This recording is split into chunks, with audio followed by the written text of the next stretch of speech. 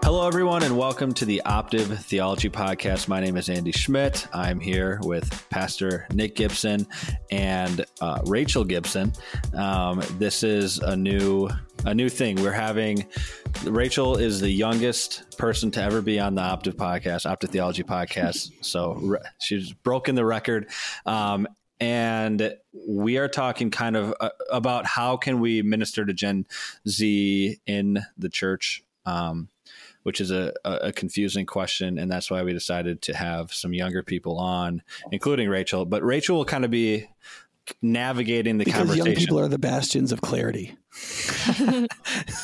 and yeah. Okay. So that's a classic Nick move right there. Sorry. I think Andy's right. It seems unseemly to have a conversation about Gen Z without another representative and a younger one even than Andy. So Rachel's age was not yet mentioned. It is the ripe age of 17. Yeah. So she's right in the thick of, I feel like you're right in the Gen Z, like high school, like that's where all the terrible things happen. And so you'll kind of know what's actually going on with Gen Zers and things like that in the church. And so that'll be great. So I think you'll kind of be playing the role of asking questions and driving us towards different things, but you'll obviously give your opinion. So do you want to tell people who you are and your relation to Nick? I can't remember if I said that yet. Yeah, my name's Rachel. I am Nick's second oldest daughter.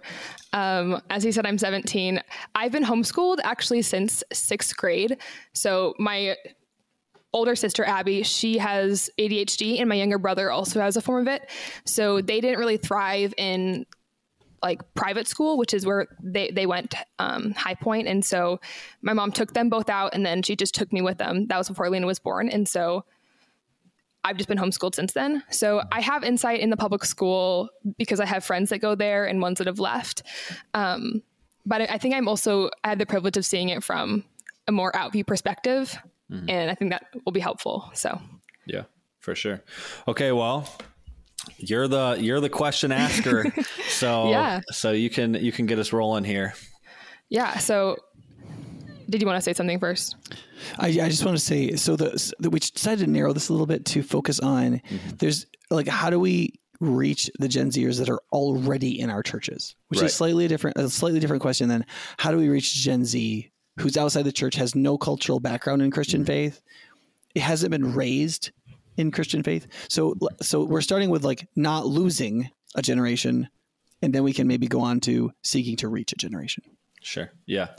Right. Mm-hmm. So, I mean, I think what I'm kind of curious is like, I know my dad didn't really like go to a Protestant youth group, but Andy, I want to know, what was your experiences with youth group? Did you like them? Did you not like them? Mm-hmm. And, or also like on a Sunday morning, kind of what were the events that you participated in and what did you feel?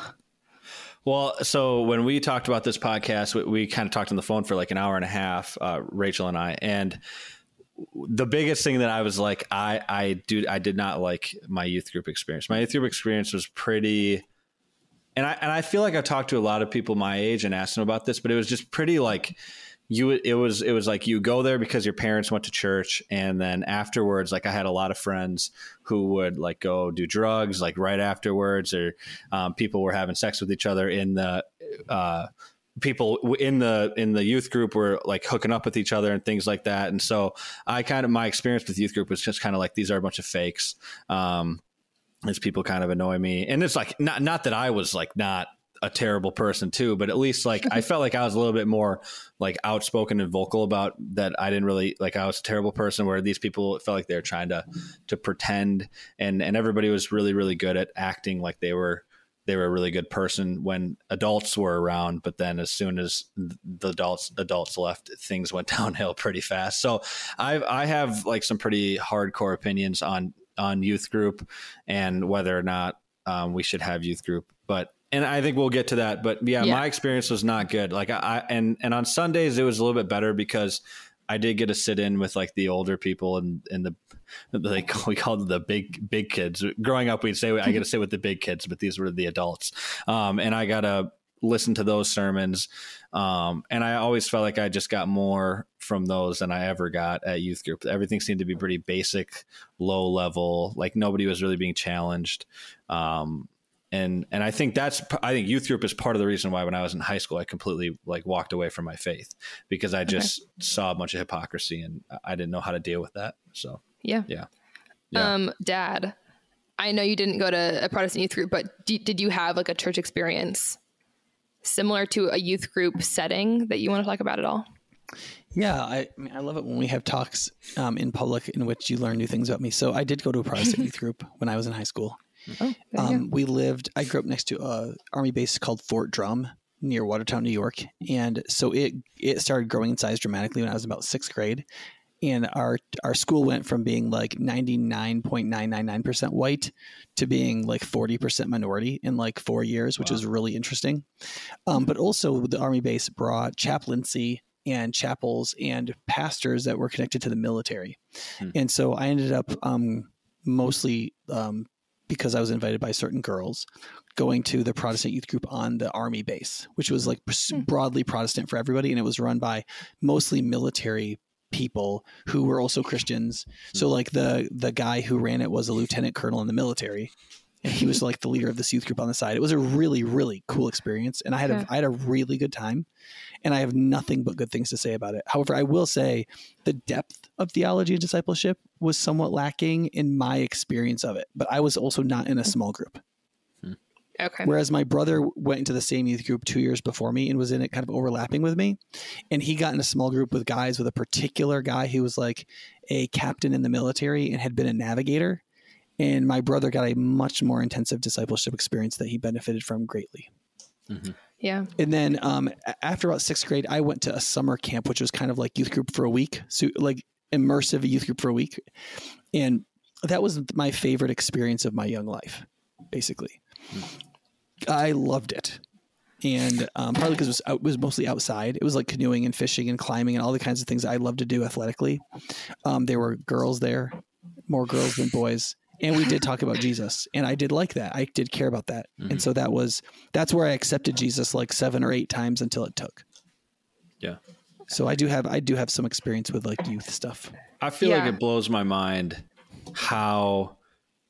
Okay, I do have a question for you, Nick. Do you think that's generational? Like, it blows my mind how different that we both had these experiences. Like, we both were in Protestant situations and like, I mean, I had a lot of Christian people around me, but my experience was just horrific. And do you think that has to do with the fact that we're from different generations and that things were different back then in the church, or that like, maybe, I don't know what else it could be, or maybe because we had different circumstance.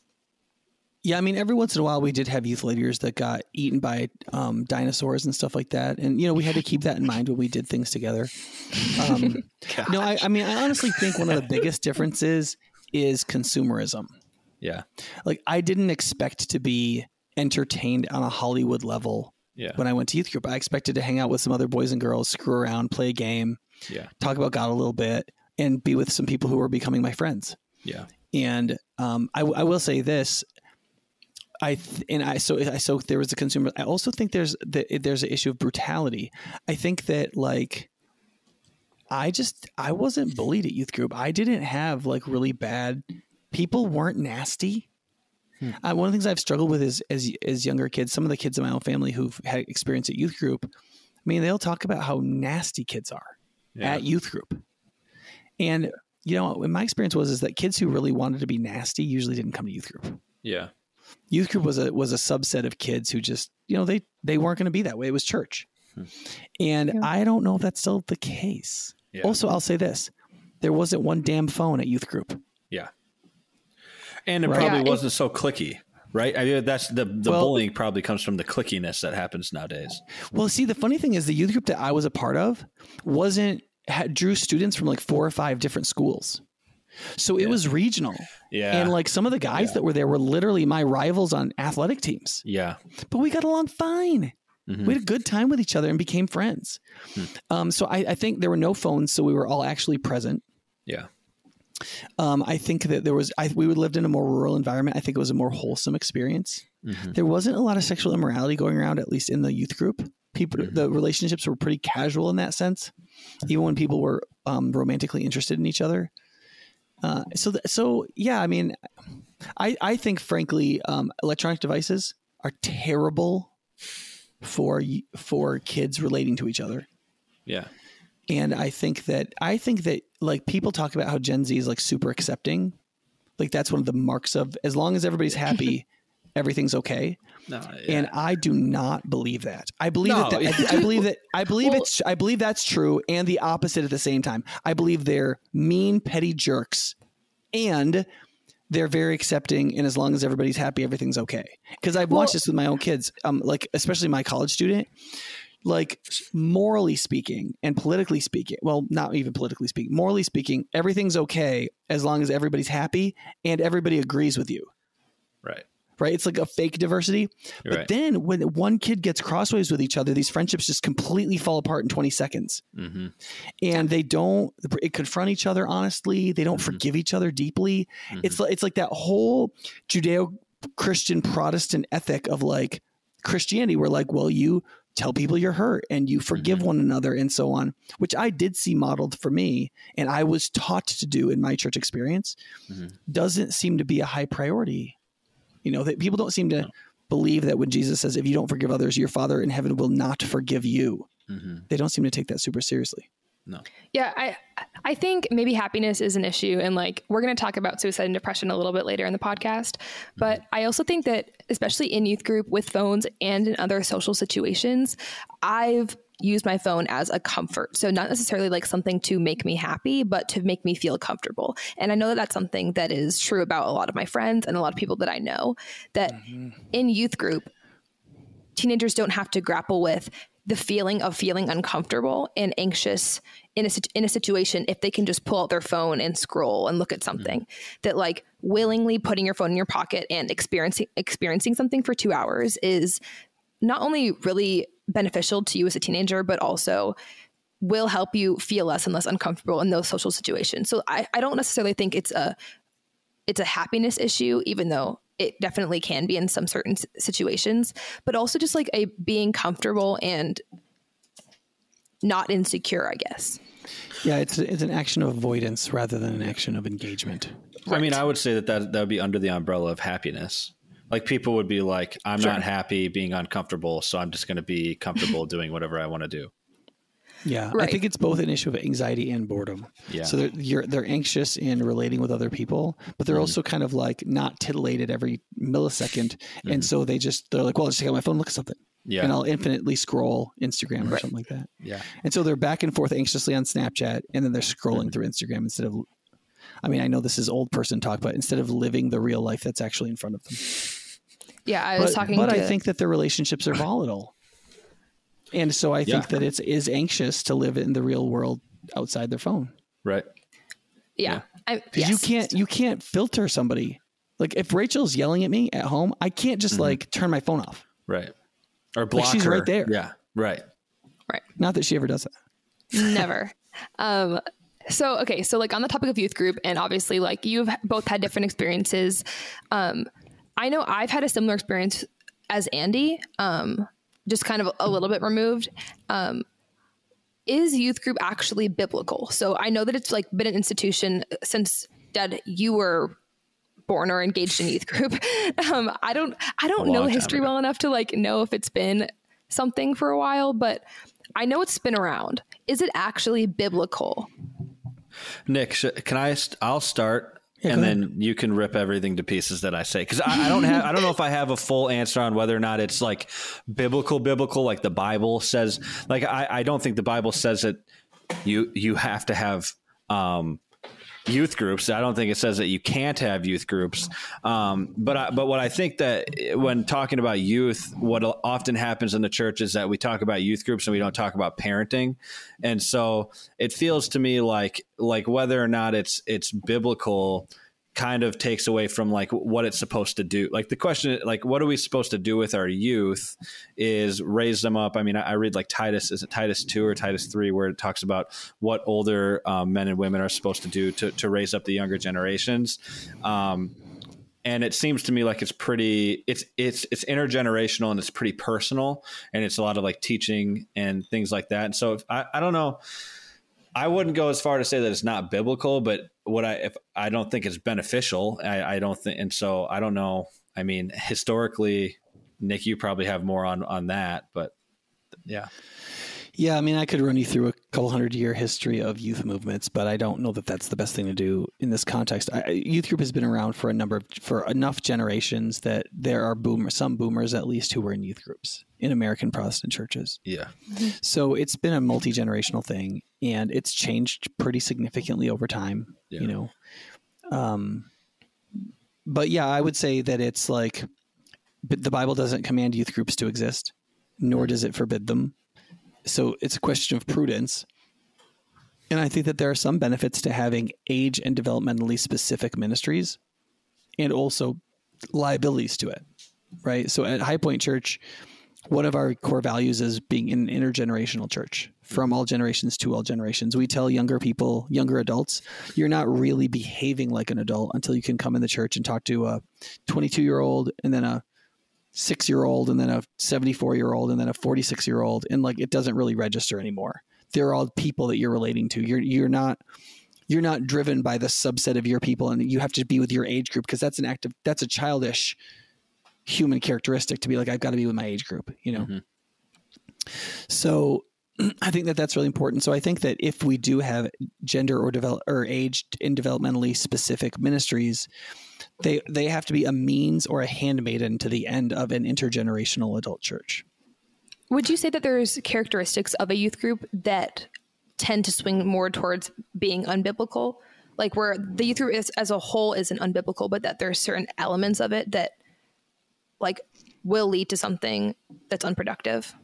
I mean, I was going to say, in the sense of like intergenerational relationships and discipleship, like I don't know if it's like a sin if you aren't discipled by somebody, but it's extremely destructive to your faith. And the fact that like, I mean, Rachel, you and I talked about the fact that like a lot of the people who are leaders in youth groups are millennials, and that's only one generation removed from the Gen Zers. They're not going to be able to teach them anything. And so, yeah. So as far as like, is there anything like unbiblical? Like, again, I don't, unless they're teaching like heresy or something, I don't really think there's anything unbiblical, but it doesn't seem to be good for these kids. It doesn't seem to be beneficial in any way. That would be my. Yeah. So I think that, so there's a benefit in learning from the person who's just a little further along than you, right? Because they were just struggling with a thing you're coming into struggling with, and they've come up with a preliminary answer for how to deal with it. Mm-hmm. So in that sense, having millennials or people who are like in their early 20s in the youth ministry as leaders can be highly beneficial. Mm-hmm. Also, they're not in life stages where they just flat don't have the time to do the volunteering. You know, like if you have a youth group retreat, you need like 50% of your leaders to actually go on that retreat. Right. Frankly, that's really hard for me or my wife with 4 kids at home. You know what Empty I mean? nesters. Yeah. So yeah, I think recruiting more empty nesters in youth ministry could be good, but those empty nesters have got to have the right attitude, which we can get to that probably later. Yeah. So I also think that when youth group functionally replaces church, and when kids think that those are basically the same thing when they're not, like the worship of God and the participation in his ordinances, being part of the intergenerational church, being a member of the church, being under the discipline of the pastors and elders, all of what makes church is not operating in youth group. And so what happens is that kids go to youth group. A certain portion of them will go to a college youth group that we call a college ministry, right? Mm-hmm. And then what happens, right? And if they haven't converted to being part of the intergenerational local church by that point, a significant portion of them fall off and just don't become part of the local church, and that becomes a big problem. Mm-hmm. Yeah, I think something that I was trying to get at with that question is like for me, and I was talking to my younger brother, and he struggles with leaders, especially millennials, either not knowing how to discipline the kids in youth group in a loving way, and also to talk about God consistently, that they're so focused on making the kids feel comfortable that like they won't even begin to talk about anything relating to the Bible or God because of, especially like this, like the kids time around, because it's, if they don't feel comfortable, like then they just won't engage. And so is there a way to kind of alter that for like the people that either want to lead a youth group? That is there a way to like turn your small group into one that wants to talk about God? Rachel and I were talking about this. Remember, we were talking about how like one of the main things the students are dealing with, especially right now, is like their own anxieties. And then you get a bunch of millennials that have not really conquered or overcome their anxiety. And then you just know that it's a psychological fact that anxiety feeds off of anxiety. And so you get a bunch of like anxious Gen Zers with a bunch of anxious young millennials. And you get like this like terrible anxiety feedback loop. And that's one, I think that's one of the reasons why you said we need old people, Rach, is because like you want people that have crossed over the hump of dealing with insecurity to beginning to deal with mortality. Carl Jung said this happens somewhere between 40 and 45, where people stop dealing with their own sense of inferiority, and they start thinking about what their life has meant and how death is coming and how, you know what I mean? And that's just a different mentality of life. And so you need these people, you need people who have dealt with their anxiety, who can be a calm presence, a calm, non-anxious presence, right? And that also they love the students and they don't give one fat flip about whether the students like them. Yeah. Right. Like, and that's hard for a 20-year-old to pull off. It's basically impossible. Yeah. Yeah. And like I've experienced that. And also like with like boomers, I feel like they start to like teenagers. Like once they're coming out of the like, okay, they're all out of my house now. Like for me, when I see like a 3-year-old, I'm like, oh my gosh, like it's a terror, but it's not my terror. And so I can like it and be around it for a little bit without having to deal with it for a long amount of time. Yeah. Yeah. I was going to say so I'll just kind of give I think at some point you might ask about this, but I'll just give it now. That like the reason why I think I would completely, if the world was the way that I wanted it to be, abolish all youth groups is because I think like basically like what Nick is saying about these like anxiety, like I guess there just would be called like anxiety clubs a lot, like where you just have one group feeding into the other group, feeding into the one group. It's like when I was growing up, my parents would bring me to all of their small groups and stuff like that too. And whenever I felt like I got the most growth in my faith as a young person, it was almost always when I was with older people in their small groups, and there was some sort of like chain of hierarchy. Because when I was like, if there's a millennial who's like 23, 24, and I'm like 16, I don't care that they're not my authority. That's the way that I had a hard time viewing them as my authority. Whereas when I was in a small group in high school or even in middle school, I felt like there was a clear authority. There was people who were like in their 70s or 80s, and I had to have some sort of respect for them because they've lived their entire life. So I've always thought that it would just be so much more beneficial for these kids to actually be involved with their parents in small group. I don't know why that's not something that is talked about more. Did you have Christian friends that went to your church that were your age that were actively pursuing God when you were a teenager? Oh, no, not as a teenager. No. Would you say that? So like I do. So like I have friends that I like read the Bible with, and like we are trying to actively pursue God as teenagers. And youth group is a really good way to either see other teenagers that are at least trying and also grow ourselves. Like I'm not discounting that other adults and old people are full of tons of wisdom and that being around them and talking to them will help you a lot. But I also think that if teenagers have the opportunity to surround themselves by other teenagers trying to better themselves in a godly way, that could be really productive. Is there a youth group that you could see that would be beneficial for high schoolers without completely abolishing it? I can't, because like we talked about earlier, I don't think that like that's not happening. It's not young godly people trying to better themselves. Basically what you get is if I bring one of my high school friends to youth group or whatever, what they're going to find there is basically what they find at high school, but just masked behind a bunch of fake facade personas that people have to put out at church. So it's just going to confuse them even more. And that's the issue that I had. And so as of right now, with this current generation and where we're at right now, do I see that? I don't see it being, I don't see there being another way to do it. And also on top of that, what I've also found with my generation is that they want, like, more than they want to hang out with more people their age who hurt them all the time, they actually want some guidance, and they want some older people to care for them and love them. And like, they want older parent type people to talk to because they don't get to talk to their own parents. So I don't see it. I don't see it ever working out in this time period right now. No, maybe in the 50s it worked, and they did it differently back then, and there was a different society. Do you think that there's a way though for like kids that are my age, like 15 to 18, that want to act to pursue God because their parents have done a good job raising them to want to do that? Is there a way that they can, one, get guidance from older people and also not be a fake Christian just because they're young? Yeah. They just do like what you said. They go get guidance from older people and then don't be a fake Christian. Okay, but let's take the average teenager in Madison that's athletic. So like they go to public high school for 8 hours a day. They go to practice for 2 hours at night, and then they go home and do homework. And then they basically just do it over and over again. And Sundays are their off days, maybe if they don't have a game.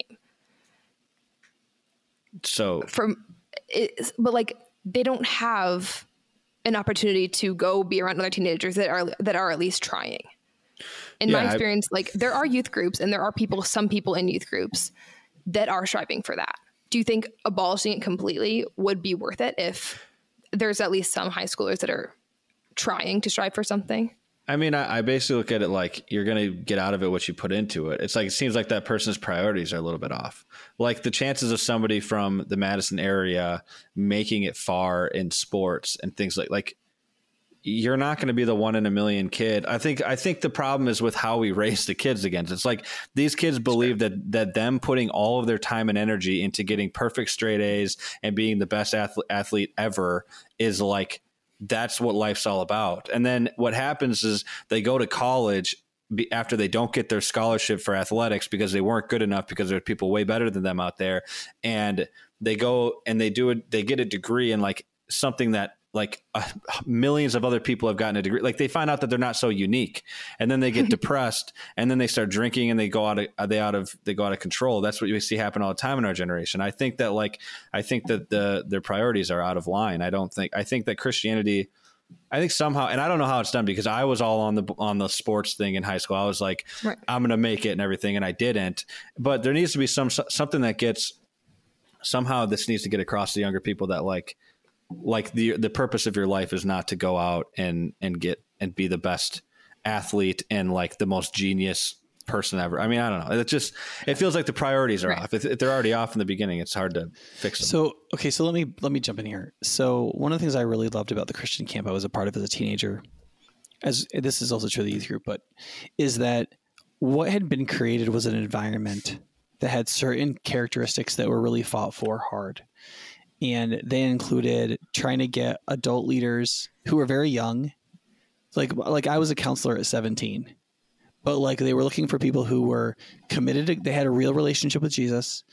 They were committed to the values of the camp, which included like, there were no put downs at this camp. They were called discounts. Like you don't discount people for any reason. We're here to be encouraging. This camp is supposed to be fun. You don't get to do that. And they were in like Fireside was like contemplative and like focused on the Lord. We had gospel centered speakers, and it created an environment, even at teen camp where there was a good bit of like who likes who going on. Yeah. There was a strong emphasis on like asking questions, seeking the Lord, having spiritual conversations. And it was really infectious, and I loved being in that environment. So when I hear you talking about youth group, Andy, I feel like that a bad youth group is bad. I totally agree with that. Mm-hmm. The question is, can you make a good youth group, and right, is it advisable to try? Yeah, and my answer is like your upbringing. Like you grew up in the like the 80s or 90s. I don't know when your upbringing would have been, that time frame. Right. Yeah. Mm-hmm. Yeah. So there was more like 2-parent households back then. Like there was much less like kids grew up in extremely like so broken and dysfunctional homes. Like your foundation was already like overall as a society was just a little bit better than it is now. So now you have kids who, most of my friends grew up in divorced households with parents who are remarrying. So they have new brothers and sisters. Like there's so much dysfunction in their own life that like the idea that you're going to go on Wednesday nights to this thing and it's going to really help you in a significant way. Like obviously God can work in all things, and I believe that he does, but mm-hmm, it's my same issue with college age ministries. It's like, we're not building up godly men and women. What we're doing is we're putting a Band-Aid over a gushing wound, and we're hoping that the bleeding stops. That's what I think. Not that that's not like, I think that your situation was probably beneficial and great, but yeah, but like even when I was a camp counselor, one of the groups of children that people love to send to Christian camps is foster kids. Yeah. Because like they'll have a tough enough life. You get them out of the house. They usually like camp, and whoever's dealing with them doesn't have to deal with them for a week. I mean, I had cabins where out of 8 kids, 4 of them were on Ritalin, and 3 of them were foster kids, and not the same as it was some overlap, but not total with Ritalin, right? Like, and it was very chaotic. I remember having cabins that were incredibly chaotic. Getting them to go to bed was just really hard, Yeah. But oftentimes by day 3, it was totally different. We still gave the kids the Ritalin, but they didn't need it anymore. And the kids were gelling. We were starting to get a feeling of acceptance in the cabin. I was learning how to lead each kid individually as well as them. It's like, so part of it was just, I mean, and granted, I was a counselor then, and now I lead a very large church. Maybe I had some giftings that aren't common, whatever. But the point is that like we had plenty of problem kids, but we had a strong enough culture of what those kids were being a part of and what we did and didn't tolerate, that we were able to create a counter community. That was hope. And of course, it's more radical than Christian camp, because that's why you make the camp out in the woods. Yeah. To have a more radical opportunity to create a counter community. But I do think there are things you can do in a youth ministry like that, where you can build a counter community within the community. And then you create that culture. And maybe there are things you don't tolerate. Like if kids are mean, you tell them, look, you can't be like that here. We want you here, but if you behave like that, we don't want you to come.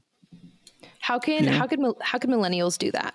Like what ways can you offer? Because in my experience, there's tons of millennials at our church that do help in youth group. How are ways that they can be, I mean, I guess how maybe they would say it is like firm, but not offensive to their students, and not parent them, but discipline them in sending them down a right path that like will help them in the future.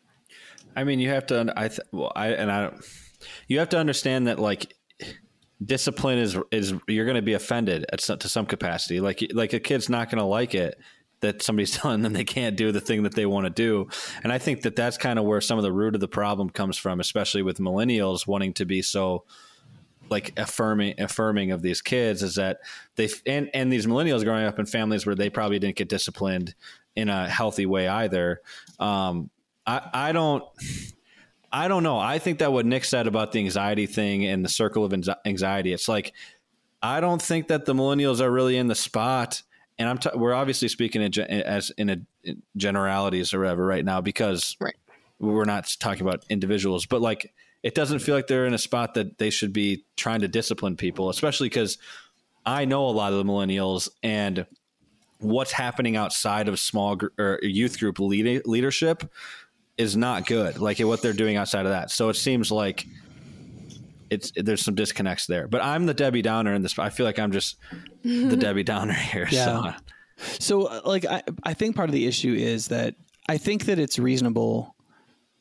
Like you're in the life stage, Andy, I would say that like, it's reasonable to go through a period of like the dark night of the soul, that like, this all sucks. If you're going to come out of it and say, these things be as they may, I'm going to do the best I possibly can to make things the way Jesus wants them to be. Right. As long as you don't fall into a un-Jesus centered deconstruction where you wallow about how the church is and how the world is bad and how the things are blah, blah, blah. And you don't remember that Jesus knew all that stuff when he called you to make disciples in his name and follow him as the martyred risen Christ, And so I think that because I felt all this way, like when I was in college, I had these kind of attitudes about the local church and how they didn't care about college students. They didn't care about my generation. They only cared about theirs. And so they only cared about money and blah, blah, blah, blah, blah. And that was hard for me. And then I started to realize like what ministry was like and the struggles these ministers were having. And I tried to like put all that together to become a different kind of minister myself. Right. And so when it comes to youth ministry, I think part of the issue is that there are some endemic issues. Like, for example, a lot of youth ministries have been stepping stone ministries for people who wanted to do other ministries. So people are youth pastors for less than 5 years. That's very different to create a culture in a youth ministry in that period of time. The job of youth ministry is as hard as being a associate pastor, but we usually pay associate pastors 35% more than youth pastors. And we pay senior pastors more than 100% more than youth pastors usually. And so it's difficult to recruit really high quality men and women to be youth ministry like point leaders But that's the person who disciples your millennials to help them become a non-anxious presence for your students. Right. And so like who that point person is pretty critical. And if we're paying that person $35,000 a year and they have 3 kids, you know, it's tough for them to do that. And it's tough to find people who want to do that with their lives. For me, it's an issue of having great youth pastors. It's hard to find great youth pastors. I don't. So it's hard to find great pastors. Yeah. And now we have all these pastors quitting in the Great Resignation. And now churches are spending, like there's a large church close to us here in Madison that just spent 2 years looking for a youth ministry director. 2 years. And they're a huge church, but they still couldn't find somebody that was suitable. Yeah. Because a lot of the people that would have been youth pastors coming out of seminary 15 years ago, they're all going right into pastoral ministry, like non-youth ministry, right? Like the seminary that I graduated from in 2002, when I was there, they had 900 students and now they have 417. Evangelicalism just isn't producing as many ministers as it used to. Mm-hmm. I want to make something clear. Like I agree with you that. So my point in being critical of these things is not to say that these people don't care about youth or that they don't care about anybody else. Like I think that they do care. I'm more critical of the strategy around like using the church's deep care and desire for people to grow in godliness to the best of its ability.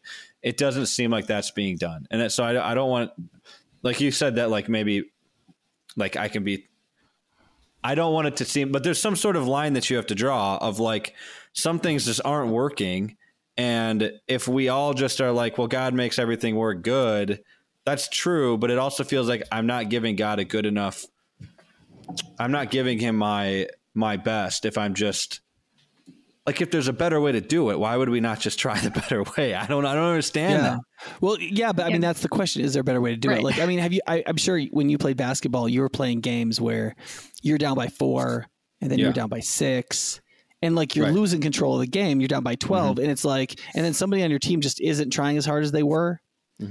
And you like have a timeout and you're like, dude, like we got to stop these. They got to like play D. The guy's like, we're losing. Like and you're like, look, we don't have a chance to figure it out, win the game if we get down by 20. Like we got to keep it close. And like until the coach figures out the new game plan that we're going to play to catch up, we got to keep this game within 6 to 12 points. So from my perspective, like, yeah, maybe it'd be great if we had some like super awesome next gen thing. But right now, like I need to keep the game close enough so that we can figure out something we can win. But I think that's where we're disagreeing. I don't think the game's close. I think we're already down 20. I think that we're gonna see Gen Zers just continually walk away from the church in large droves because we are already seeing that. So I don't think we're down 4 or 6. I think we're down 20. I think we're down 30. But the thing, but just like saying that in a huddle and basketball game, you don't get any credit for that. Like we all know that. The question is like, what am I doing? My solution, I mean, what I think that would literally help is if the church and the people who have the most influence in the church influence younger people to be more involved in small groups, intergenerational small groups, and in interpersonal discipleship, like the way that Rachel is discipled by Nicole, like one-on-one, and then group with different generations. I think that's the answer to I think that would be my solution. Yeah, well, the last 4 times I was at youth group, one of the main announcements and part of the discussion was signing up for a mentor. Yeah, that's great. Yeah. And that was part of but they were trying to incorporate that through the youth group as a place to gather students. And then relative to these small group leaders that were making themselves available to mentor students. I mean, part of the issue is you got to have mentors for students. And that's who these like millennials that we're talking about how bad they are. That's what they've made themselves available to do because they care. So, I mean, maybe we need to have a better discipleship thing for the adult leaders in for them to be discipled. Right. Yeah. So, I mean, maybe that's what it is. Yeah, I agree. Well, right. So like, if we're talking about Gen Z in the church specifically, like there's always teenagers that don't attend youth group or only go to youth group and not to church. But it's also like there's responsibility on both sides when you talk about if you're a serious teenager and like in regards to your faith and you actually want to grow, there's things that you have to go do. Like for me, it was, I have to go get a mentor. I have to try and read the Bible every day. I have to actively like listen to other music other than like just hard rap so that like, like I feel better in my mind, and that like I can be happy sometimes and not hear about other people shooting each other. They're like things that nourish my soul in other ways outside of culture. That's that's my responsibility as someone who's trying to better myself. But also in youth group, when you're talking about adults who are trying to shepherd their kids, like there are ways that they are responsible to do that. How, like, what ways are those? Because, that they can help other people do that, or that they can do it themselves? I don't think that necessarily like youth group is a time to do that. Like, I don't want a leader that's still figuring out if they believe in God. But like when you're talking about in youth group or in the church, Gen Z has a responsibility to pursue their faith for themselves. But I also think there are other people in the church that have responsibilities to help them foster those things. And I think I'm kind of curious those specifics. Nick?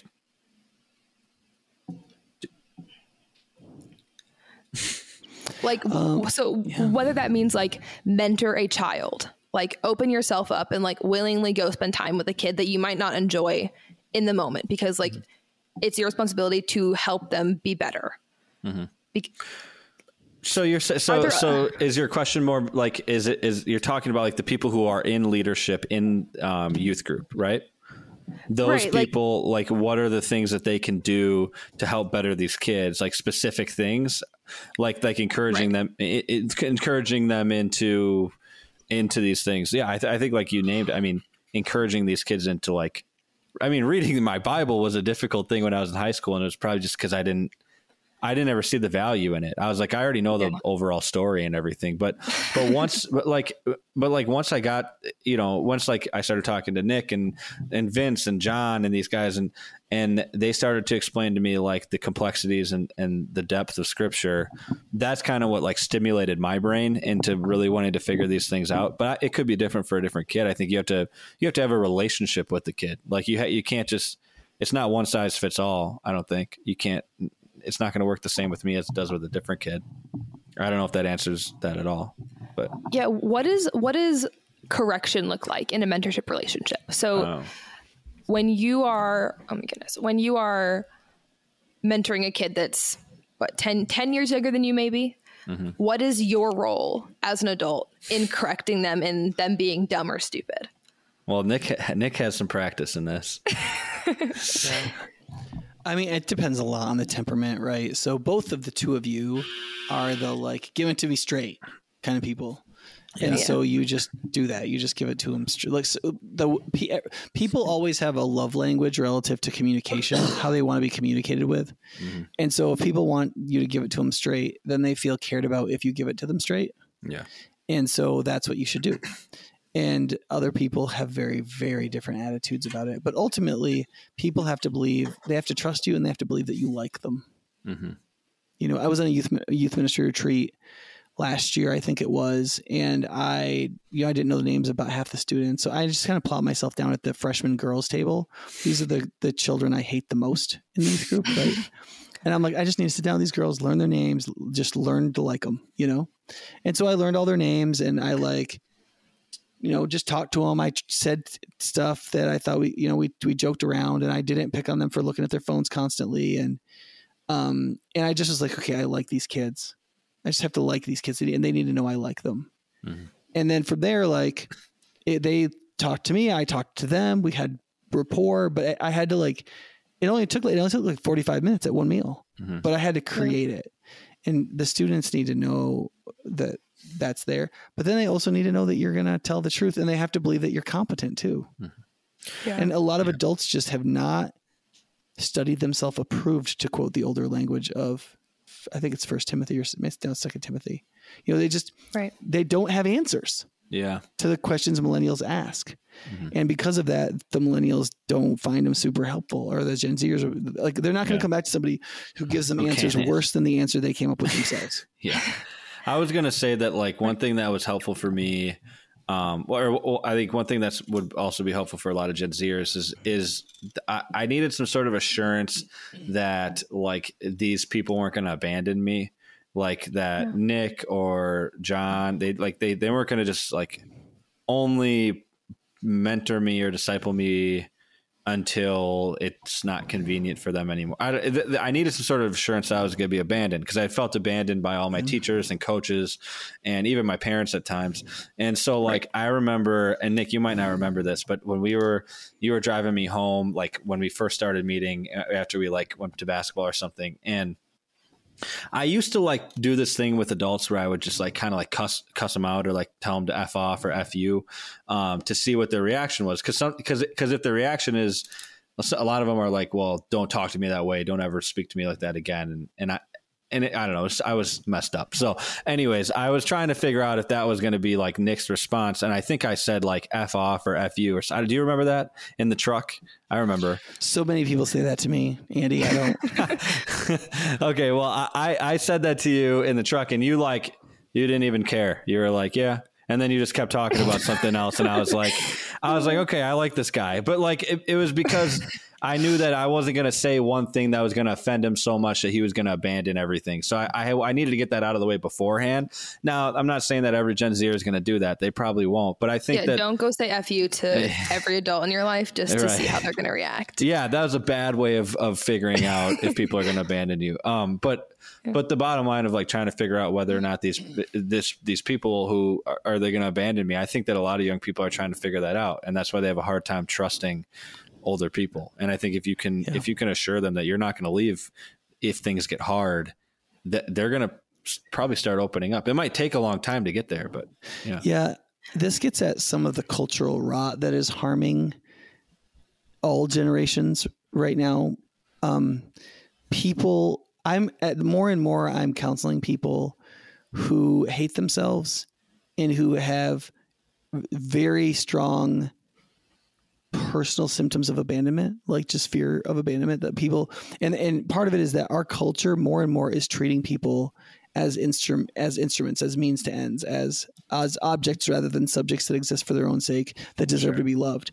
And so as that happens, people realize that they're being treated as an instrument, not as a person. Yeah. And so they're going to be cast aside as soon as they're not indispensable. Right. Mm-hmm. And so this idea that like your friend is just going to drop you if you say that this is the wrong thing on social media, right? Cancel culture is a version of this, but it's only one of many versions of this. Mm-hmm. If I find a cooler friend, I'm just going to drop you. If I do another thing, or if you're not on the team this year, if I get a girlfriend, right. If I get a girlfriend, I'm going to ghost you. Right. Yeah. But with adults too, like if you don't make me proud, or if you're not performing the way I want you to perform, I'm going to treat you with nothing but disgust. And I'm not going to find ways to rejoice in you. Right. Like all those dynamics create this, like, so a lot of kids who haven't even been abandoned have symptoms of abandonment. And then you have a lot of broken families who kids have a relationship with their parents, so they don't think that they feel abandoned, but they do feel abandoned. Divorce always causes feelings of abandonment. And instead of taking pains to research why divorce doesn't hurt kids, if they would work a little harder on how it produces these symptoms of abandonment. And then what's going to happen is younger people are going to put forward abandonment tests that are not particularly sophisticated, right? Like cussing somebody out, but like there's lots of versions of that. Yeah. Where like young people fairly consistently push other people away to see if they'll go away. Yeah. And I think that you need to realize that one of the things that was the hardest for me with my oldest teenager, because she was my first one, is when she said something to me about how she felt about me or where she wanted me to go, I believed her. Like I took it at face value. And that's not what you're supposed to do. You know, you take it as an expression of how they're feeling right then. Mm-hmm. Where you take it seriously, they mean what they say, kind of. But you also realize that, like, man, they're changing every day. Yeah. You know? And so I think if you treat younger people that way, where you take seriously what they say, but you also realize that they're changing, and whatever condemnation they give of you, it doesn't matter to you in how you care about them. Mm-hmm. And they have to see that, because if they don't, they can't be friends with you. You can't mentor them, and they can't know God. They have to believe that they can, like, say the F word in front of God, you know, and be like, screw you, I hate you. And realize that God isn't going to pander to that, but he also isn't going to walk away from them. Right. You know? Yeah. So one of the ways that I have felt loved or felt cared about or not abandoned by my mentors or just other godly women in my life and men is them willing to entertain like my dumb teenager questions or like obnoxious, like I want to be an adult as soon as possible questions. And also the everything is wrong with everything rants. Yeah, my dad's like there's a lot of that. I mean, there was a me. lot of that in my house. I mean, there's a lot of that talking with Andy, like everything's wrong with everything, and just like listening to him being like, yeah, right. Everything is wrong with everything. That's so like one of the ways that I think we can talk about this a little bit more is the relationship and friendship dynamics in Gen Zers. One of the most triggering questions I have literally ever asked any of my friends and had like a heated conversation for the next hour is, can male and female teenagers be friends? So I know that both of you probably have your opinions, but I'm kind of curious about that, just as a face value for teenagers to understand a little bit more. I'll go first. No, I don't think that. I think they cannot be friends. No, and usually you're going to find delusion on the side of the female, where they're going to be like, we can be friends. Like, I'm friends with 5 guys. And then all 5 of those guys have a crush on her and they all really like her and she can't figure it out, even though I don't buy that either. Like, I she doesn't want to know the truth. Right. Yeah. And so I can they be friends? No. And should they attempt to be friends? No. I think that if you like a girl, you should ask her out. And if you don't, you can be acquaintances with her and you can be nice to her and you can like have a distanced relationship with her that's healthy, but you can't be friends. No, because you're going to develop these emotional bonds and ties to each other that are going to turn into somebody liking somebody and somebody doesn't like the other person. And then everybody's going to get hurt and it'll be unintentional. How do high school friendships look like that in public schools? So like, I tend to agree with you, but like literally males and females are packed together in this school for 8 hours and they might be sitting next to a guy. Like, do they just ignore them for the whole class because he's a boy and she can only be an acquaintance with him? Or is there a way to like, for a girl to understand how her words affect a guy or how her actions affect a guy to make that a more possible relationship? I think like high school's really weird. And this is, you're right. They're there for 8 hours with each other and it is a complete disaster most of the time and things are really dysfunctional. I don't know. That's a difficult question. I mean, I think that it's good for men and women to think about what they're saying and how they affect other people. And like, I think that's probably the biggest misconception. Like when Andrea and I will sit down with different friends of ours and just talk about these things. And like a girl will be like, you know, I went on a trip across wherever with a bunch of guys and like, it's all good. 'Cause like, we don't like each other. And that's weird. Like to me, I'm like, you went on a trip with a bunch of guys. That something is off here. I don't know. So there seems to be some sort of disconnect between like how you act and what you say compared to how people feel, like understanding how that affects men and how men affect women in that ways. Right. In high school, you're like focused on all these other weird things because you're going through puberty and you like you're just a weird person that it feels like that might be asking too much. I don't know, but Nick might have a better answer for that. Yeah. Before he says something, I like you and I have talked about this already, but the level of conscientiousness that I feel like teenagers have of themselves is just so low. Yeah. And they also don't appear to care to gather more. Where it's like, okay, I should know what this phrase means to other people. Or like for me, when I was younger, I would describe myself as a bubbly person or an extroverted person, but it was just like glorified flirting. Yeah. And like, that would like torture every guy. But I was like, no, I'm just friends with everyone. Yeah. And everyone just likes me because I'm just bubbly. And the girls hated her. Yeah. Right. Oh, yeah. Right. And thank you for ruining my story. And some Father. of the guys hated it. I'm sorry, Rachel. I didn't realize you were coming to that. But like, yes, but like, because I was not aware about how every other girl around me was feeling when I would act the way that I would, like just being happy and like messing around with all of these guys, like they literally destroyed my reputation, like within hours in these like small, compact events that we would do together. And as I got very hurt and realized how my actions were actually affecting people and how the things I would say would affect people, I was like, okay, maybe I shouldn't like hug guys all the time. Like that's maybe not a great thing. Yeah. Or maybe I shouldn't like look at them seductively all the time just because like I feel like it. Because when it Rachel, comes down how to did it, you like, not know? Here's my question, and I've wondered this for all of my life, all 22 years. okay. How do you actually not know that you're doing this, or are you like? It seems like all the evidence and all like logical thinking would lead to that, like you're trying to get attention from guys, or did you just, or did you really just genuinely not know that this was happening around you? I mean, like for me, I think it comes down to conscientiousness and just like not thinking about it enough to care. Like for me, I just thought I was the kind of girl that had more guy friends because I just was more a guy. I just had more masculine tendencies, and because of that, like I was just friends with guys, and like that's just what it was.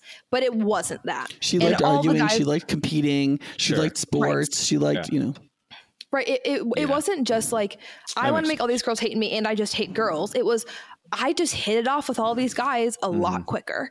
And but I didn't realize that I'm not a man and I will never be a man. And even though I have masculine tendencies, that does not mean in like any high heaven anywhere that I shouldn't pretend that I am one, because whether we like it or not, females have an effect on men in almost everything that we do. And at least making an effort to be aware of how our actions affect them will make, in my opinion, this whole dynamic a lot easier. Yeah. But yeah, I'm curious on hearing what my dad has to say about that. Yeah, you guys have said a lot, and I have a lot of different responses to a lot of different things you've said. Let me try to narrow it down. The first thing is to say that different cultures are more sexually abused than other cultures in a culture-wide ritualistic way. Oh, yeah. So the American culture right now is extremely objectified and sexualized. And in making that our culture, we are ritually sexually abusing everyone in our culture. Yeah. Including, and most detrimentally, young men and women. Right. And I'm not just talking about pornography, though that's a really large portion of it. Right. Yeah. And the accessibility of that in phones, but also just like the way we advertise, just the way people talk about women, the way women feel like they have to look. Right. Everything. Everything says, as a woman, this makes you valuable. This is what will give you status. This is what will not give you status, and so on. And in doing that, we are engaging in a culture-wide form of ritualized sexual abuse to everyone. And it's especially disastrous to our younger people. So then when you get to a question like, can teenage boys and girls be friends? Well, that question might be different in central Kazakhstan, where there isn't electricity. Yeah. And where there isn't this culture-wide ritual sexual abuse that is objectifying women and objectifying men in intersexualized way, promoting promiscuity and so on. Yeah. It might, right? Does that make sense? Yeah. So part of it is that. And American culture is a ritually sexually abused culture in that we have been taught to sexually abuse each other in ritualized, objectified ways. And it's horrific. And we just pretend it's not there. Every once in a while, a feminist or a Democrat or or a religious person will say, hey, that's objectifying. But we are soaking in a culture of sexual abuse that encourages us and teaches us how to sexually abuse each other in things like promiscuity and everything else. Yeah. And so when boy meets girl in America in any kind of way, and they quote, try to be friends, you're talking about two kids who've been sexually abused their whole life. And then now they're going to have a intersubjective, godly, respectful relationship, right? They already have so much working against them that's not their fault, and that isn't biology's fault. Right. It's our culture's fault, right? Okay, the second thing I would say is this, is that boys and girls, or men and women, can be friends, but you can't ever take the sexual energy entirely out of a male-female relationship. Right. As far as I can tell. I do think that as you grow in godliness, hopefully some of the damage of the sexualization done to us will be unworked, and we will come to a place where our personalities and our sense of self-acceptance isn't rooted in our sexual acceptance, so that we aren't inordinately bonding with all the people of the opposite sex around us, so that it tames the energy in those relationships, so that the sexual tension is manageable, and even maybe manageable with ease, such that men and women can be friends in reasonable doses in proper contexts. Mm-hmm. Does that make sense? I do think it's particularly hard in adolescence, not just because kids have so much testosterone running through their systems, they're sexually curious and so on. They're practicing how to flirt and to show interest and all of that. Mm-hmm. It's also wrapped up in personal acceptance. Personal justification? Are you a worthwhile person? The most fundamental affirmation of worthwhile personhood is that another person would sexually bond with you. And so when this is all going on, it's not just like hormones and testosterone, people wanting to get laid. It has everything to do with whether or not I'm a worthwhile person. Mm-hmm. And if you've got people who broadly, culturally are experiencing abandonment, mm-hmm. sexual energy and tension is both a salve to the sense of abandonment. Do I belong to anybody? And the sense of a lack of justification. Am I worthwhile?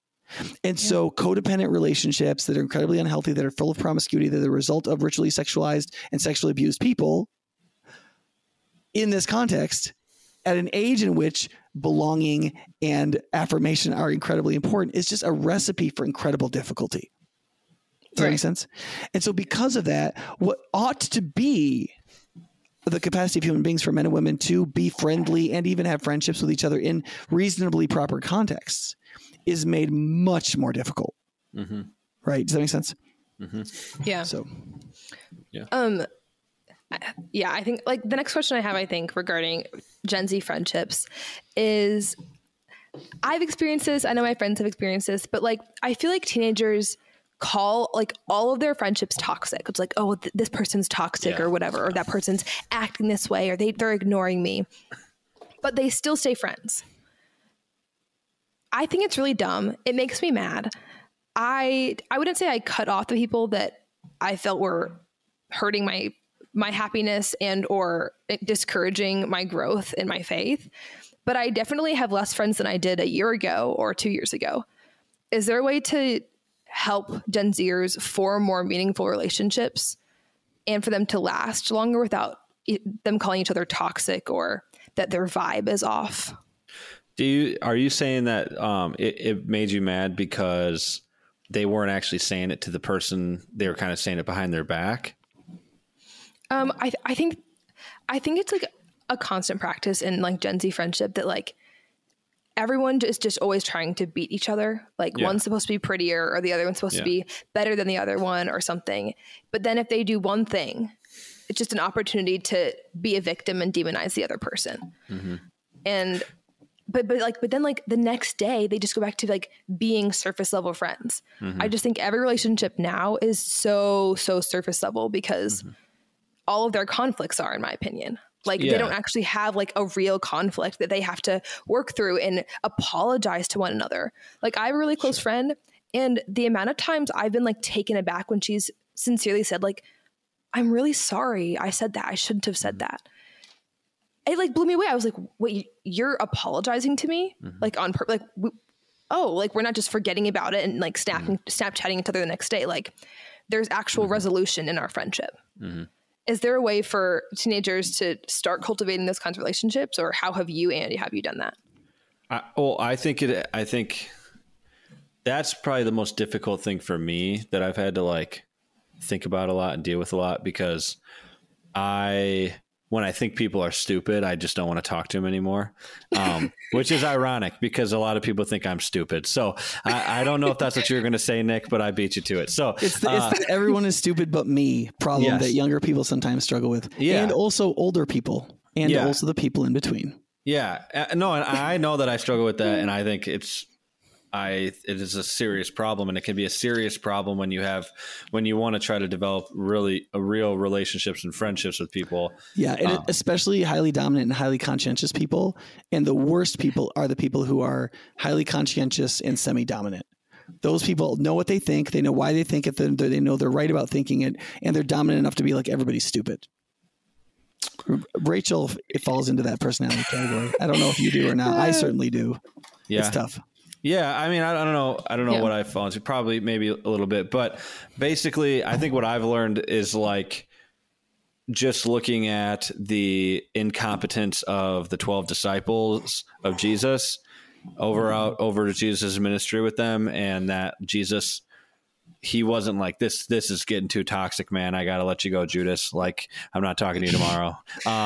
Like Jesus was like very, this is extremely difficult because I'm even having difficulty right now with this with my own friendships in the church right now, because I want to just leave because I can't stand them sometimes. And I think that the only thing that keeps me around is knowing that the level of like frustration that I usually have with all of my friends is probably multiplied by like a billion when Jesus is thinking about how incompetent I am. And not that that's how Jesus is always thinking about me, but like I disobey him all the time. And so I think like the way to develop good relationships is I think that if you go into a relationship on the basis of grace and understanding how the gospel has affected you in a way that you don't deserve, I think you're going to be much more willing and open to forgiving other people and asking for forgiveness and going into relationships with humility and saying like, yeah, I've had to be like, I think what I said was wrong. And even John, I've had to like talk to John about these things. Like, John, I think I've said something that was stupid or wrong.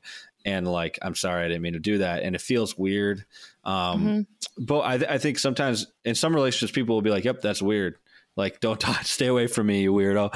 Well, but I think in the church, what you'll find a lot of times is that when you are the first person to show humility and grace, that's like, in some ways contagious, and people are going to respect that. I mean, and they're going to, I don't know. I think it's just going to open you up to like a more fulfilled life rather than a life that's just closed off from everybody who's stupid, because you can find a reason for everybody being stupid, and Jesus could find a reason for you to be stupid, but he chose to not do that. So I don't know. Right.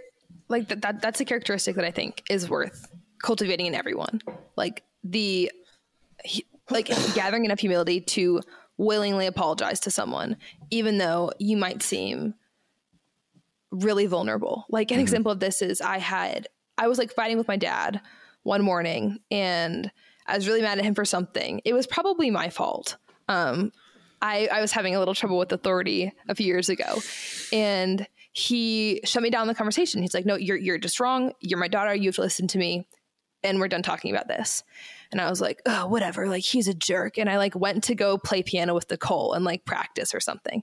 And I was in the middle of playing a song, and he came into the room, and he looked at me in front of Nicole, and he apologized. And he's like, I'm really sorry that I said that to you. I shouldn't have said it to you in the tone, and I shouldn't have shut you down. Will you forgive me? And I was like sitting there like, what in the world just happened? I almost started crying because I felt like he so deeply cared for me that he was willing to not only apologize to me, but in front of a work colleague and a family friend. So I think realizing how impactful simply apologizing to someone is really important for everyone to start working towards.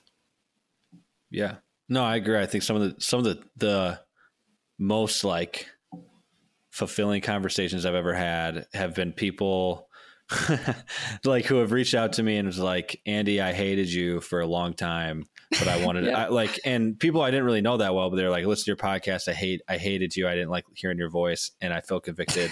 And I like, this has happened like several times. I hated your stupid face. And but we would get coffee together, and they'd be like, and I'm sorry about that. And I, you know, like, I usually start with like, I understand how you could hate me. That makes a lot of sense. But like it feels great. I don't know. It just feels amazing because that to me is like the church at work. And that's the reason why I think if there's one way to get young people to want to be involved in the church, it's like set the tone. Like the Christians, we need to like set the tone at the upper, like our parents, and set the tone in humility and forgiveness and grace, and let that trickle down. It's a little bit of a trickle down economics, trickle down Christianity or whatever, you know, because I think that when younger people start to see that being played out in the older people, they're gonna see the fruit from that, and they're gonna want that. That's what I think. And even like apologizing in person. Like for me, I've experienced people like writing me letters or like texting me or something like that. But like the in-person apologizing is like, it's just, it's so much better than any other kind of communication. Yeah. So deal with your problems face to face. Yeah. Right, exactly. We've talked about adult friends and mentorship a little bit, but I kind of want to talk about that a little bit more. For Gen Zers, what is the ratio of adult friends to teenage friends that they should have?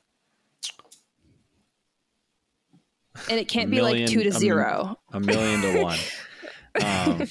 Adult friends to teenage friends. I mean, yeah, it's good to have teenage friends. I don't see anything wrong with having teenage friends. You're going to be bored. Like if Nick and I were like going to hang out, I just feel like we wouldn't, it might suck. I feel like we wouldn't have much like to bond on because we're not in the same, like to hang out and have fun together. And maybe like a couple things, but like, you know, Nick's not going to want to go play like Call of Duty or something like that. Maybe you will, but it's good to have people your age because at some point all the older people are going to die and you got to deal with what's around you.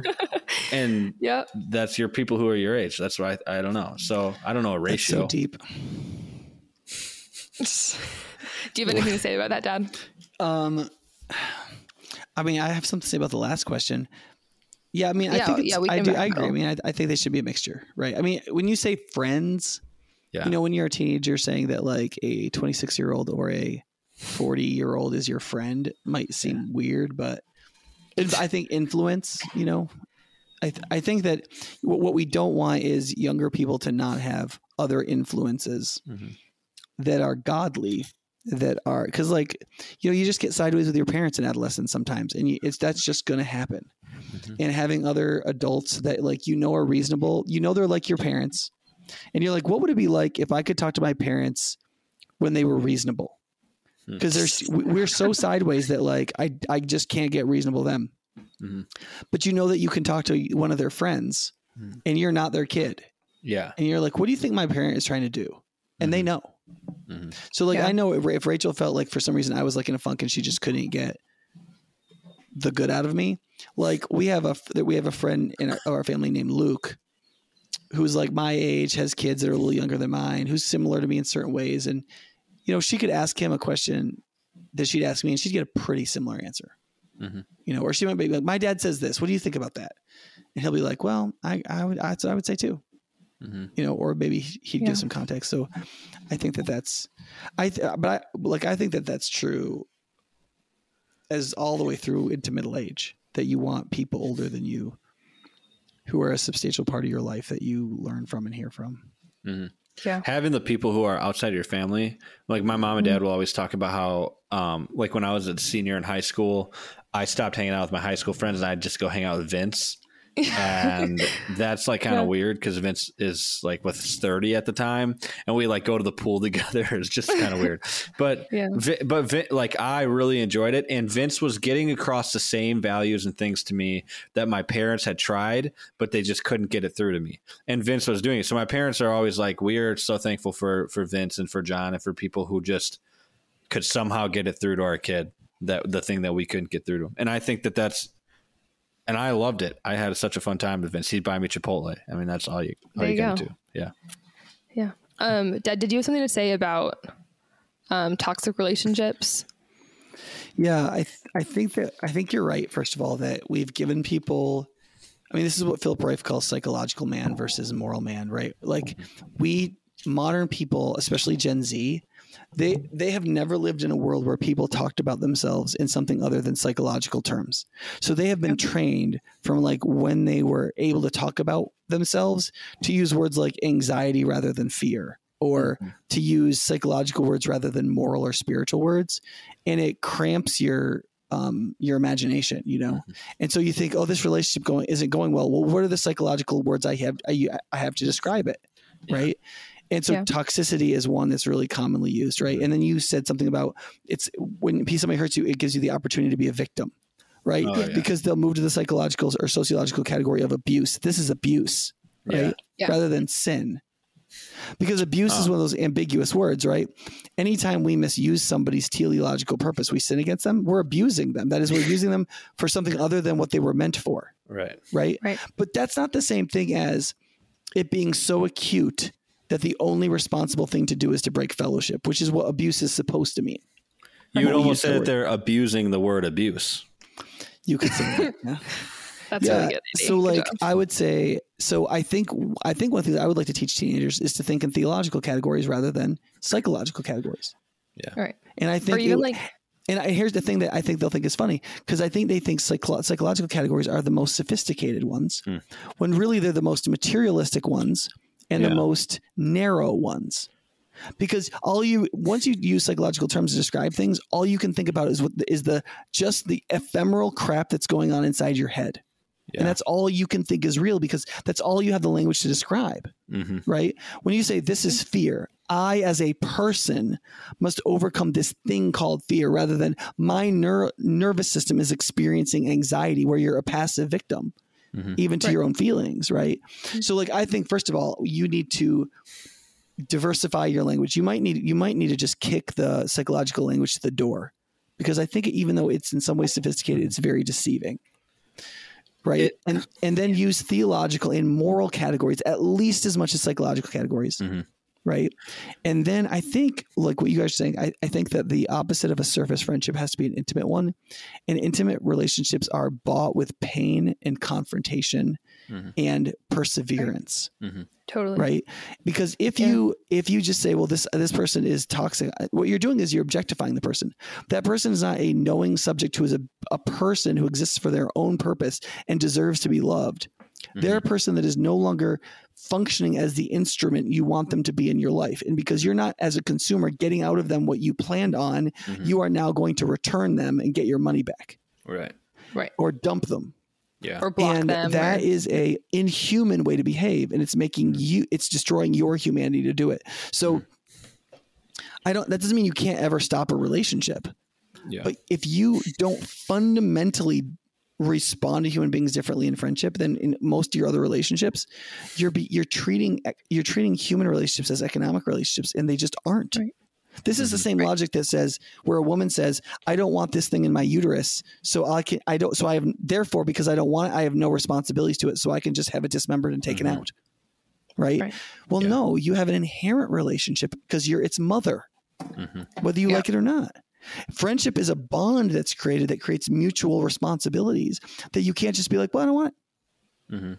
Right. Does that make sense? So the psychological language that you're talking about, like the word abuse, I have a kind of a funny story that growing up, if we didn't eat our dinner, we didn't get dessert, like, you know, and so one night I didn't eat my dinner because I didn't want to. And I was probably like 5, and my parents afterwards, our whole family was going to go to the store and get cookies.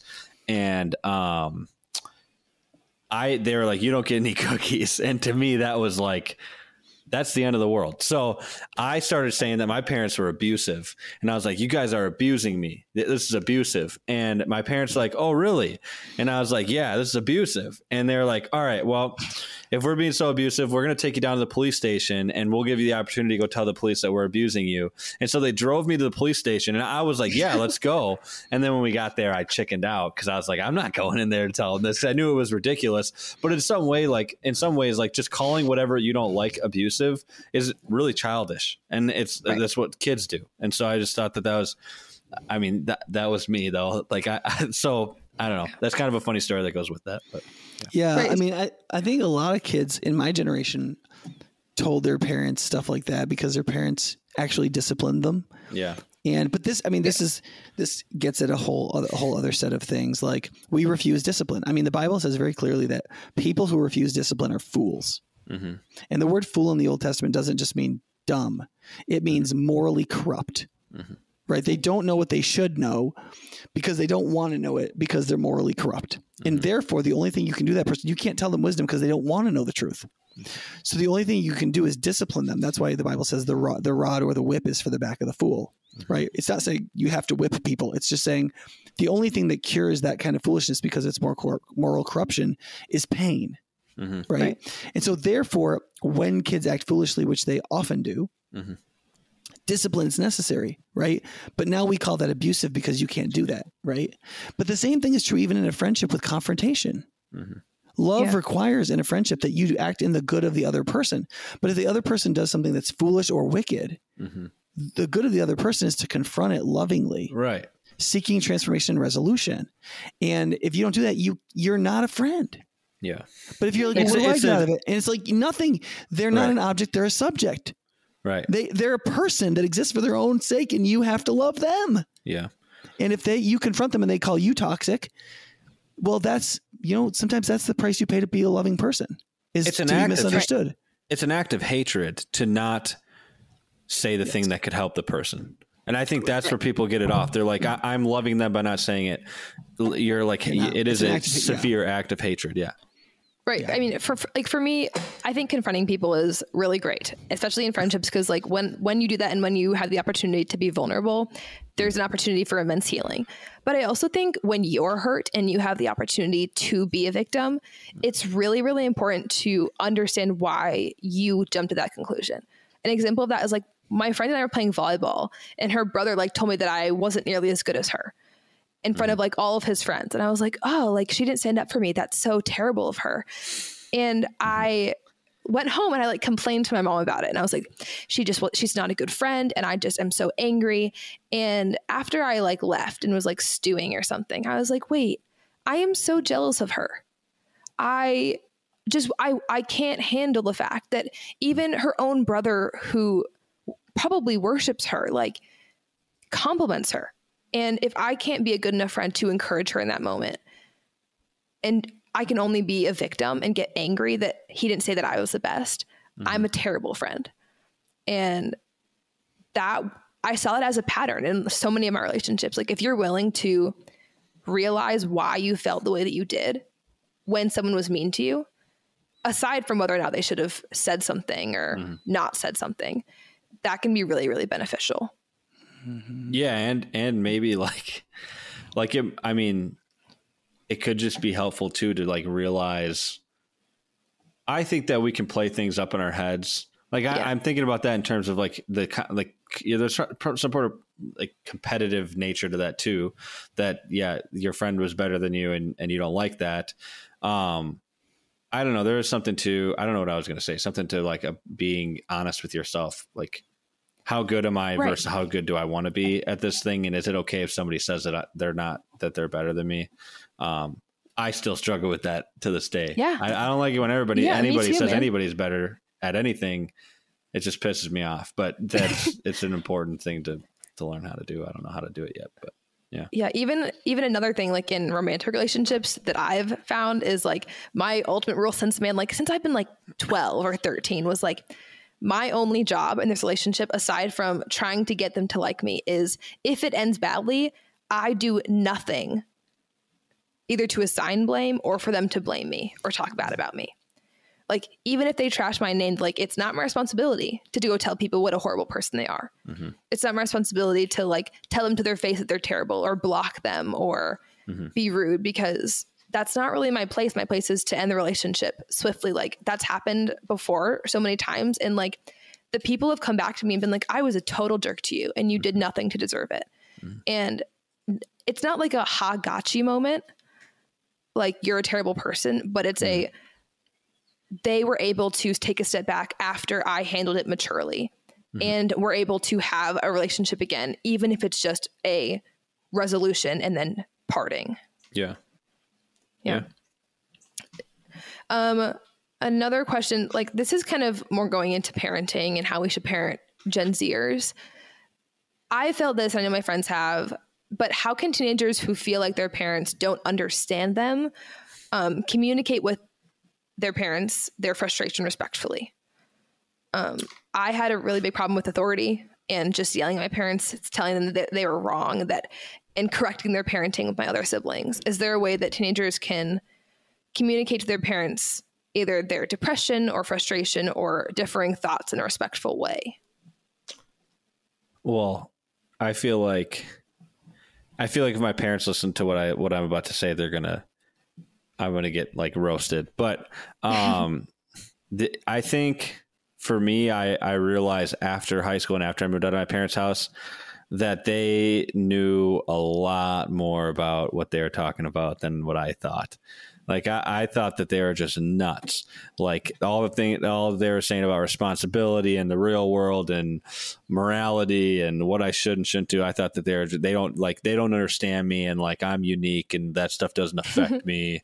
And then I get out and I have to pay rent and I have to work and I have to have some responsibility. And I realize that, okay, wait, they knew what they were talking about, and I'm the idiot who doesn't understand anything that was going on. And I don't know if that's, I didn't ever struggle with like depression or anything like that, but a lot of it, I mean, we're probably similar, Rachel, in the way that like a lot of it is just defiance and just, I don't want to listen to this person because how can they know this better than me? And it turns out that if you've lived on the earth, 2 times as long as I have, you probably know how to navigate it a little bit better than me. So I should just shut up and listen. Yeah. Right. Like for me, it was more wanting to control how they parented my other siblings. Like for the longest time, I've always wanted to be an adult. I'm like, rent? Oh, sounds great. A real job? Oh, finally, let's get a move on here. It's less been like grow up, and it's more like back off. Like you and your sister are different, or you and your brother are different, or like this thing politically, like I think you're a little off. And just the constant butting heads. Like I have a lot of friends where their parents are conservatives and they are liberals, and they're like, and they just have lost all respect for their parents because of a political party they assign themselves with. Is there a way for parents to like address their kids in a loving way without just like shutting them down and telling them they're wrong? I think is what I'm also curious about. Politically, I don't know. Yeah. Nick might have a way better thing on this, but politically it feels like it felt like for me, even I had to experience some of the hardships of life, or like just like the hardships of like, nobody who's like 16 or 15 knows anything about how the economy works and like how important it is to put food on the table for your kids and like provide for a family. Like they have all that crap handed to them every day, and they think that they think that it's just like, it's just magic. And if and like, they don't understand that if gas is $5, that could destroy the grocery bill, and then, or something like that, or whatever it ends up being, or the like you can't pay your mortgage. Like they don't understand anything even close to that, because they got everything handed to them on a silver platter, which is why I think parents should tell their kids to go get a job in high school and like pay for their own car insurance and for their own car and for their own gas and things like that, and stop giving your kids everything. But to some aspect, like, I mean, you do generally see a lot of liberals a lot of people are liberals in their early 20s and in high school and into their late 20s a little bit. And then as they get older and have a family and realize that they don't want the government stealing all their money, they turn a little bit more conservative. So I feel like part of that has to do more with like, either you get it at a young age or you don't, and you figure it out later. I don't know. I don't. Nick, do you have anything else? I mean, Yeah, I mean, this is one of the reasons why humility is one of the central ethics of the Christian message, right? Is it's really hard to. I mean, we have all our beliefs, and we want to believe stuff that confirms them. And if you go through the world that way, you don't learn much, Mm-hmm. And it's your parents, when you're a teenager, your parents always know more than you think they do. Yeah. And so, but I just think engaging in practice, you just got to practice, mm-hmm. For and teenagers. I think for teenagers need to practice. I think for adults, for a lot of adults, adults need to just listen a little bit longer. Yeah. Make sure you really understand what they're saying, and don't assume that it's the same caricature you heard on like Fox News or MSNBC or like whatever. Even if it's really dumb. Yeah. And then, and then it really is an art to ask teenagers questions that'll help reveal what you think without it being so obvious that you're leading them, right. Like, so in some ways you can't just ask them leading questions like a lawyer. You have to just ask the questions you would ask, I wonder this. And sometimes they'll talk themselves right to it. And sometimes you'll clarify what they think. And then you can say, that's interesting. I look at it differently. This is how I think. This is what I think and why, but like you just can't force anybody's will. I mean, they're going to think what they decide to think. Mm-hmm.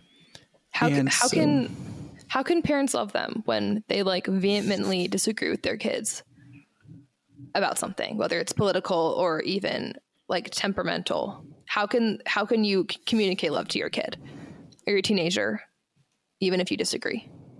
I feel like it depends on the kid to some capacity, but for what my parents did for me, and we didn't disagree politically, but like just in how I was living my life, and we disagreed in how that should be done. And I've always said this. I thought my parents actually did a really good thing at that point. Like we were getting into arguments all the time. My senior year of senior year of high school, just arguments about every and anything I could possibly argue about. And it was negatively affecting every part of our family home life. And my little brother, he didn't ever want to be around me, and my mom and dad. Like it was just a complete mess because I hated everything that anybody told me, no matter what. And so it for me, it got to the point where my dad was like, he gave me the ultimatum that he's like, I need to get out of the house within the next 24 hours, or I needed to go to Forgiven and Free at High Point, which is a weird ultimatum. But like he basically, and I obviously chose to go to FNF, which ended up changing everything about my life. But like I don't think that, see, like when it comes to an entire lifestyle, I felt like I wasn't going to change at all. And my parents knew that. And I don't think there's anything wrong with being like, you're 17, 18 years old. You need to get out of here. But that might be too like people. That's like, again, it's like we were just talking about. How loving is it to continue to enable somebody in their sin? I don't know. I don't know what the answer to this stuff is, because maybe I'm way too hard on, I'm thinking way too harshly.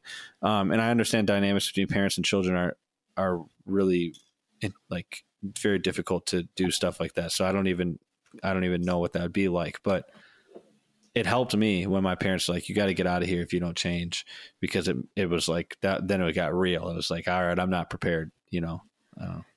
Yeah. I think like the question for me also, like regarding that, is like, where is the line between giving them assurance that you're not going to leave them and not abandon them, but also consistently giving them loving correction to help them better themselves, where it's like, I still love you. You can tell me almost anything, like anything. You can say F you to my face, but I'm still going to love you, and I'm not going to abandon you. And you still need to unload the dishwasher, or you still need to clean your room, or you still need to whatever. What's the line between that? And you're in trouble for behaving that disrespectfully. Right. But I still love you. Yeah, I don't think a teenager should be swearing at their parents, and I think that a teenager should face discipline for doing so. Yeah. But I still think the kid needs to feel like you love them. Yeah. And what discipline have you found with your own children that has achieved that and not achieved that? Yeah, I mean, I don't know that I've done much in the teenage years, Rach. You may know the answers better than anybody. I mean, I figure that I feel like most of the stuff that I've done that has helped with that, I did way before they were teenagers. You know, I tried to show I respected them. I tried to demand that they respect me and be respectable as well as respectful. And then I made clear the parameters of our relationship. Yeah. And I tried to treat them with respect and give them choices that were appropriate to their development. But I don't know. And I tried to teach them the scriptures and like how we should treat each other and how we should speak to each other and how the tongue was to be used and all that kind of stuff, you know? Yeah. I mean, I think for me, something that helped, I mean, I tend to do a lot of self-correction, and I'm a perfectionist. So I care a lot about the little details. But when I was probably like 14 or 15, maybe even last year when I was 16, like I just love to argue about everything. And I just love to give my unsolicited opinion about how people were wrong. And my mom would tend to shut down just because she wasn't super great at arguing like in real time. She would just get flustered. My dad would sit there and just argue with me for hours. And we probably wouldn't really get anywhere. But he would just sit there and argue with me. And in the time when I was like most frustrated, most depressed, like most angry at everything. He was willing to sit there and just let me be angry at someone and also be my authority. I think I don't know how much longer you want to spend talking about this, but what is the difference between a parent being a child's friend and a parent being a child's authority? And is there a middle ground? Because I think there is a middle ground, but I think that especially now, as we were talking before about discipline, parents don't want to like actually discipline their kids. All I want to do is be their friend. And then you get I'm dropping you, but you can't block your parent or drop them. Right. So how can you be an authoritative friend to your kid? Well, And I think you can. Oh, I was just going to say I think it starts from the parent's perspective of knowing that they're not going to always be able to discipline their kid. Like when their kids will move out and build their own family, they don't have any right to discipline them in that way. And so you're still going to have some sort of relationship with them, and there's going to be some sort of hierarchy, authority to some capacity, but I feel like that authority would be more like, it feels like that would be more like a respect authority rather than like a parenting authority, which I guess is a respect. I don't know. But the bottom line is I think that you can be like me and my dad we're friends. We talk about everything. We talk about politics and theology and we debate things and argue with each other, and we are interested in basketball and we watch sports and also like, but there has been times in my family, like Nick knows, that like maybe my dad has gone too far. I mean, we had to talk about this before I got married, or like we're still pretty dysfunctional as a family. I don't know. We're still trying to figure it out, I think.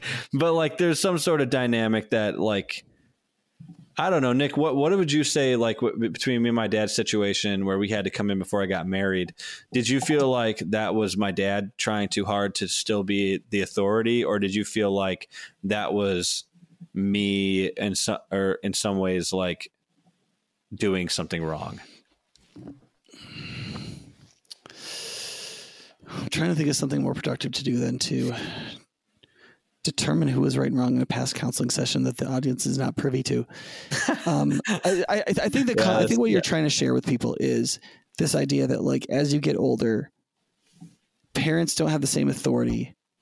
And so, but they still have a lot of influence. Yeah. And they're negotiating that, right, in a way that has to increasingly respect your autonomy, but also recognize that the truth is still the truth, if there is a truth, right? And wisdom is still wisdom, and that you'll never have less than the responsibility of a friend towards your child. Yeah. Right. You can't be anything less than a faithful friend. That's that's the minimum it could ever be. And the responsibility of a friend is to tell what truth you think your friend requires from you for their good. Yeah. And so I think that I think this is one of the dynamics that the whole culture is struggling with. To what extent are we in solidarity with each other, and to what extent do we need to respect the subsidiarity of each other? Right, the solidarity is how we are all responsible and have to take responsibility for each other and carry each other's burdens, and subsidiary is we're responsible for our own stuff. And stuff should be handled at the most local possible level in my own life, with my wife and myself, at my home, not in everybody's business. And so increasingly the younger adult is building their own subsidiarity. How am I an individual? How am I responsible for my stuff? What am I going to do with my life? Yeah. And the parent is trying to respect that, right? But there is a solidarity in terms of what's the truth and what's wisdom and what will be best for you. And right, like I'm still connected to you in that way, right? So I think as a parent, what I'm trying to do is to say, okay, Rachel is going through something. To what extent am I in solidarity with her? That is, I'm going to share what truth I know because it belongs to her, because I belong to her. Mm-hmm. And to what extent is there a subsidiarity dynamic that this is her issue? She has to deal with it. And she's going to bear the consequences, and she has to face the difficulty. And I not only can, but shouldn't usurp that. Yeah. Right. And so I think that there's a certain kind of, especially with conservative Christian parents, there is a kind of authority we want to have over our kids so that we can help them. But there is a transition where we need to let them do stuff and we can't infantilize them. And so that transition is difficult. Mm-hmm.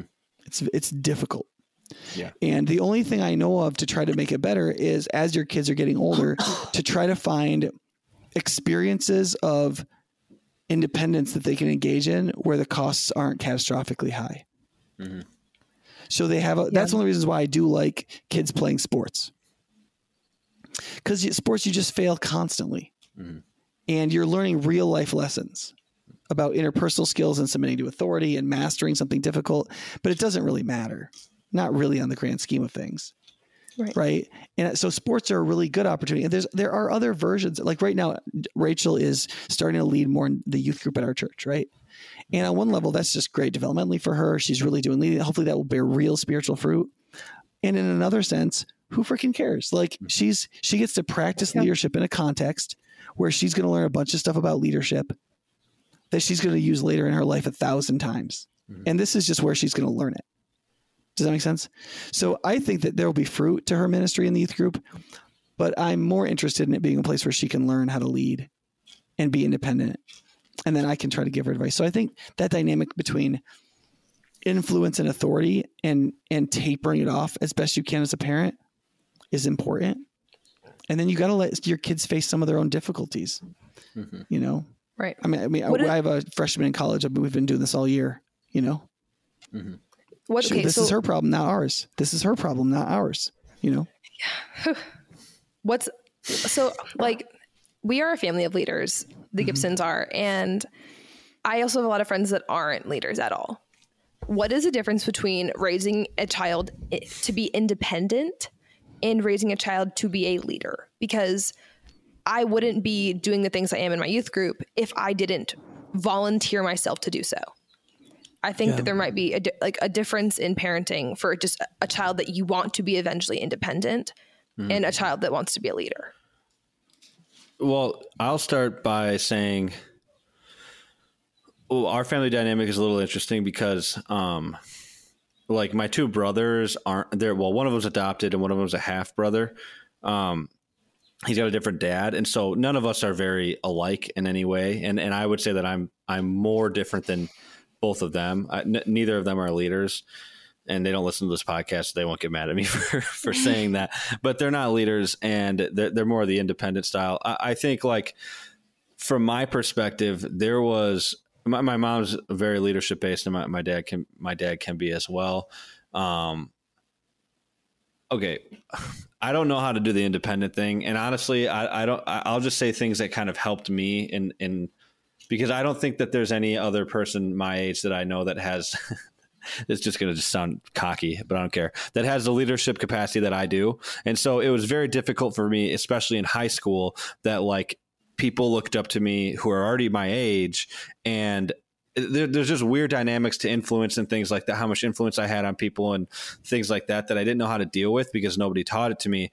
And the best thing that I had ever experienced, and I don't think that it was directly from anybody, I felt like it was from God, that like he basically taught me after high school, on my trip for a college age ministry, kind of like a missions trip, that like I just should not be in leadership at all, no matter what, until I'm ready. So, and actually Vince said this to me in some way. He was like, I'll explain it this way. And he said that there's like people in the Christian faith that are tanks, and then there's people that are just soldiers.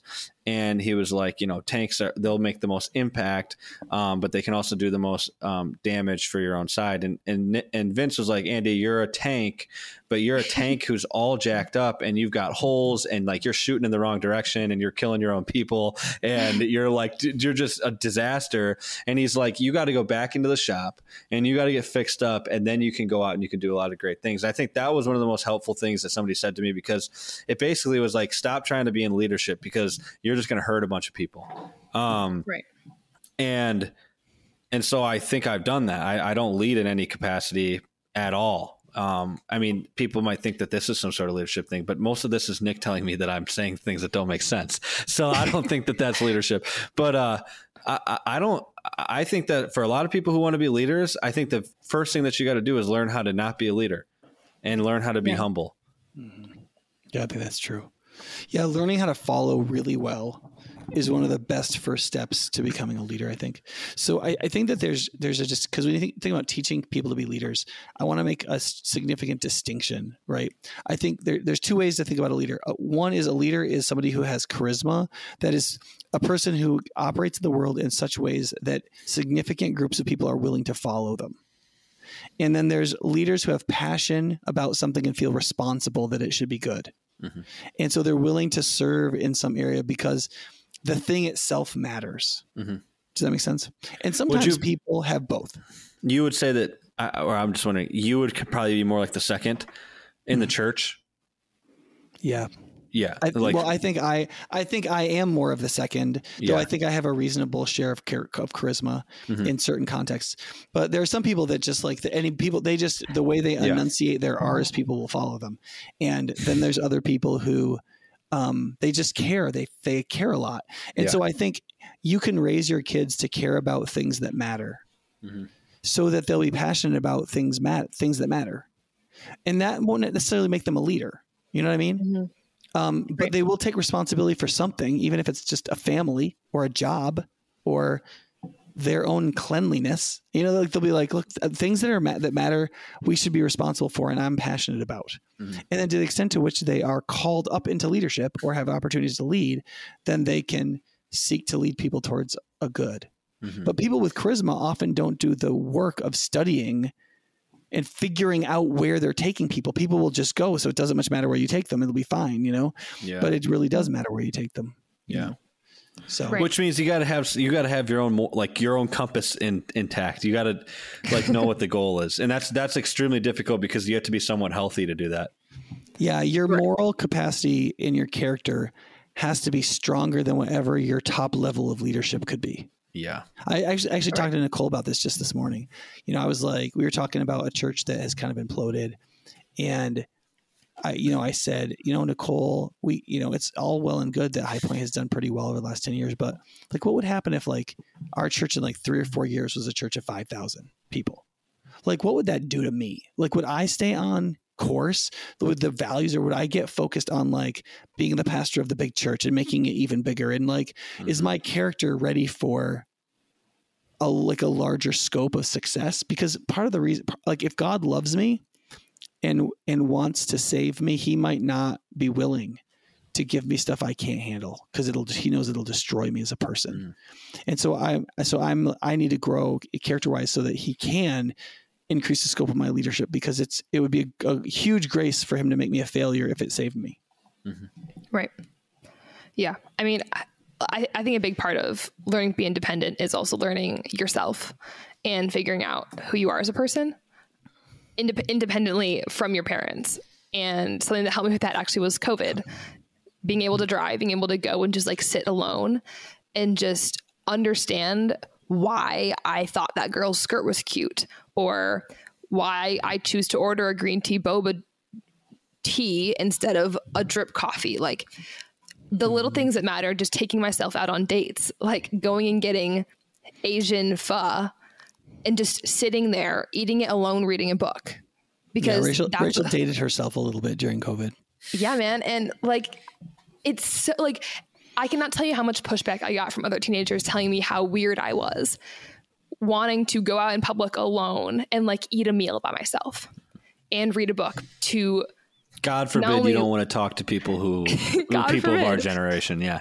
Right. And like the issue is though, is that like when you do that, you also discover a lot of sadness and a lot of hurt and frustration from the past. And I think talking a little bit briefly, because we're a little bit out of time, about kind of like the depression and suicide of Gen Z, and either why it's different now or why kids just label some sadness as depression, or why some kids don't realize they have it until people just label them with being angry. I think I was labeled just an angry person for a while, and I didn't realize it was because I was repressing a lot of sad things that happened in my life and not addressing them because I didn't know myself. Yeah. I'm the same way too. I don't get like real depressed or sad. I get extremely angry. And I've had friends like I have one that did commit suicide. He killed himself a year or two ago, and then I have one who almost did, and I got plenty of friends. And so I feel like when we're talking about suicide and depression, this can get like, people can get really frustrated with you if you say the wrong things. But I think that some of it goes back to Nick and I did a podcast on wisdom where we talked about deep focus and hyper focus. And what I've found to be the case in my life and some of my friends' life was that once they were forced to in some way deeply think about their life, we started to get depressed and angry and went all over the place, because there wasn't something in front of our face that could just take our attention away from the fact that we hated ourselves, we hate our lives, and we hate everybody around us, and we don't know why. We can't explain why. It just is what it is. Right. Yeah. And then you could possibly do the work to maybe try and fix that. Yeah, but it looks like such an uphill battle that I would just much rather hate everybody else than deal with the fact that I'm the problem. I think that like the best way to like, this is like the big mystery for our generation is how to get people out of that, because basically everybody's in it. Either how to get people out of the depression and anger, or get people into the realization that things aren't what they have lied to themselves for so long. Like, things aren't so great in their life, that they actually have some serious problems that they need to deal with.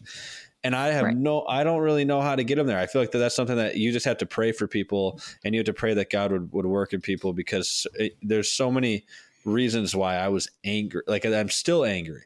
Like, there's so many reasons. I can't, it's like because I grew up in a mixed family, and there's, a bunch of alcoholism in my family. Like, I don't know. There's like a billion reasons, and you have to just keep sitting down and thinking about it. And when Rachel and I were talking on the phone about this podcast, I said, when I was in high school, I used to just sit down. I know a lot of people, when they go and they take, they poop, they have their phone out the whole time.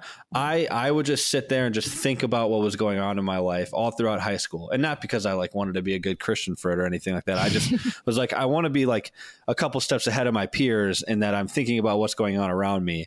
And that was like really helpful for me. Just to sit there and think about what was happening in real life. I didn't know why it was beneficial, but I just enjoyed doing it. And I thought that it was really helpful, because it helped me understand the relationship dynamics that I had with different friends and different people in my class. And that was helpful. But when it comes to like getting people to recognize that things aren't so great and amazing, I don't know how to do that. I think you just have to pray for people and pray that God will open them up to their own destruction and sin. I don't know. Yeah. Dad, what do you think?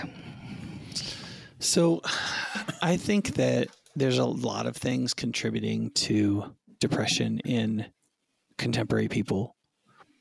I think that some of it is predictable and curable. So for example, I think that a lot of their stress is coming to them through their phones. Yeah. And that's just going to be a terrible decision.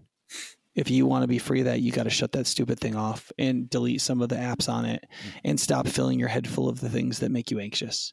That includes not just like pictures of people that give you body dysmorphia or jealousy creating, but also like attention to the news. I think there's a lot of activistic news that is trying to get you to get angry and do something that is creating anxiety. And I think for a lot of people, shutting off all of their social media and all of their access to the news would actually do a lot. I also think for a lot of boys, but this could be girls too, they need to shut off and get free of their video games.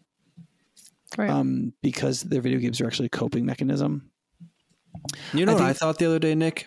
It probably would be helpful for some of these kids to go hunting. To actually do, kids who like love the video games that are like shooting games. Like, I don't know, like I'm going to go hunting this year for the first time in my life, and I'm super excited about it because it's like a competition. I don't know. I felt like that might be helpful for me. Western hunting especially. I think you'll really like Western hunting but even like deer hunting when you sit in a deer stand. Yeah. but like it's a struggle at first. See, this is one of the things that I think I really struggle with, and I struggle with this in parenting with my own kids too, is there's a number of things that are incredibly human that you have to kind of fight to learn to enjoy. Yeah. And if you do it, then and one of them is being outdoors. Yeah.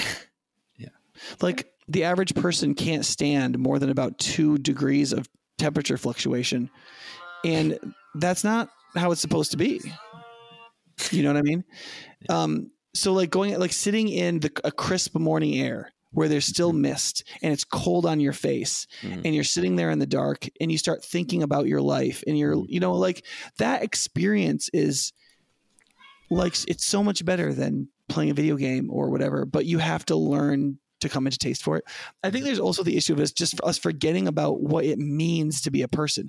For a lot of people, they believe that depression is just a function of anxiety, but anxiety comes from somewhere too. And it's not just your neurology. Like it has to do with like, what do you think you are? What makes for a person? What makes your life meaningful? When you look at research on happiness, the 4 most important things that people think produces happiness reliably, that is not just strictly temperamental and neurological, is: do you have a worldview that explains your existence and suffering? Do you belong to people that you share your life with? That is, do you have something like a family? Are you in community? Do you have 2 to 3 friends that like you and have an expansive sense of the self? And 4, do you have work? Do you have something that you do that you really believe improves the lives of others? Mm-hmm. Now, if you sit down with the average depressed person and you go through that list of 4 things, 3 of them or 4 of them are often problematic in their lives. Right. And instead of doing those 4 things and pursuing those 4 things, they're pursuing salves or diversions like social media, video games, eating, drama, producing drama in shallow friendships, gossiping, all kinds of these like deflectionary pursuits that make you weaker, but make you feel better for a little bit. Yeah. And I mean, so and part of this gets back to people like Jordan Peterson trying to make this clear, is life is tragic and difficult. Right. And this gets back to the difference between progressivism and people like Thomas Sowell, with the difference between like the constrained view of the human person, that human life is difficult, tragic, and like it's just hard, versus the unconstrained view that like if everybody would just vote for the right person, we'd have a utopia tomorrow and everybody would be happy and could do whatever they wanted. Yeah. And it turns out that a human being, you are a human being. You also have to go through a painful developmental process to become the kind of human being you were meant to be. And it's a terribly difficult thing. And if you're willing to do it, it'll produce dividends for generations and ultimately for eternity. Yeah. And if you won't, you can't become what you are meant to be. You cannot forge character that will lead to virtue, that will lead to holiness, that will produce loving, godly, productive, blessed happiness. Yeah, I think that the motivation that you're just talking about is like, for me, that I think about is like in developing my character and developing myself in my faith and learning more about theology and about Jesus and about how to live my life and trying to just be conformed more to Christ.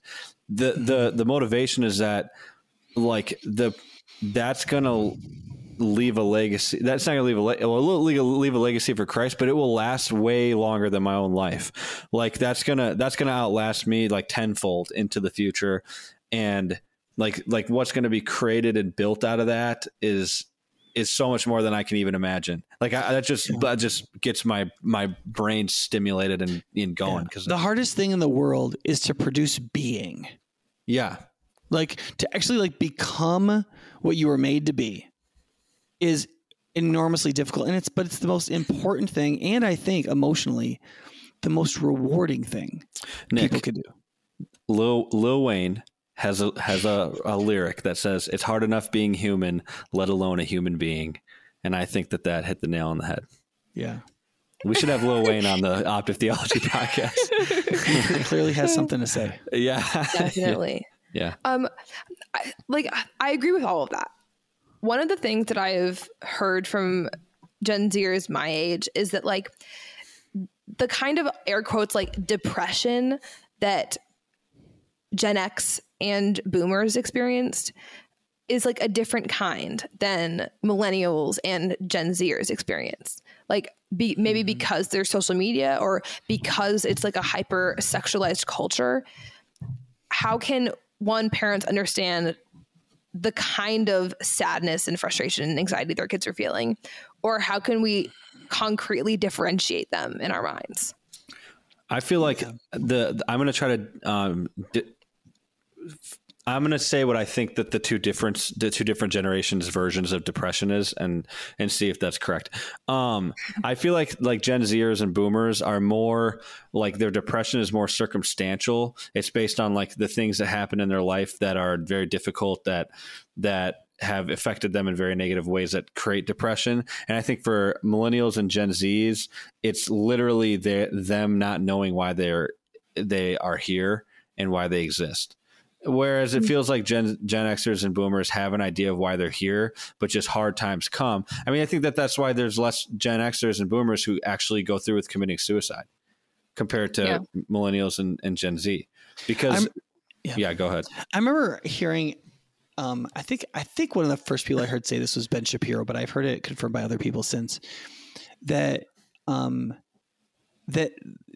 suicide statistically is far more a Western industrialized educated phenomenon than it is a poor phenomenon. So like fewer people who can barely find food to eat kill themselves than educated Europeans or Japanese. That doesn't people. surprise me. Yeah. And so what it tells us is there's something about depression and suicidality that is rooted in the human condition that functions on principles other than just like just neurology. Because there's plenty of people who have the same neurology as us all over the world who aren't killing themselves and aren't even suicidal. Right.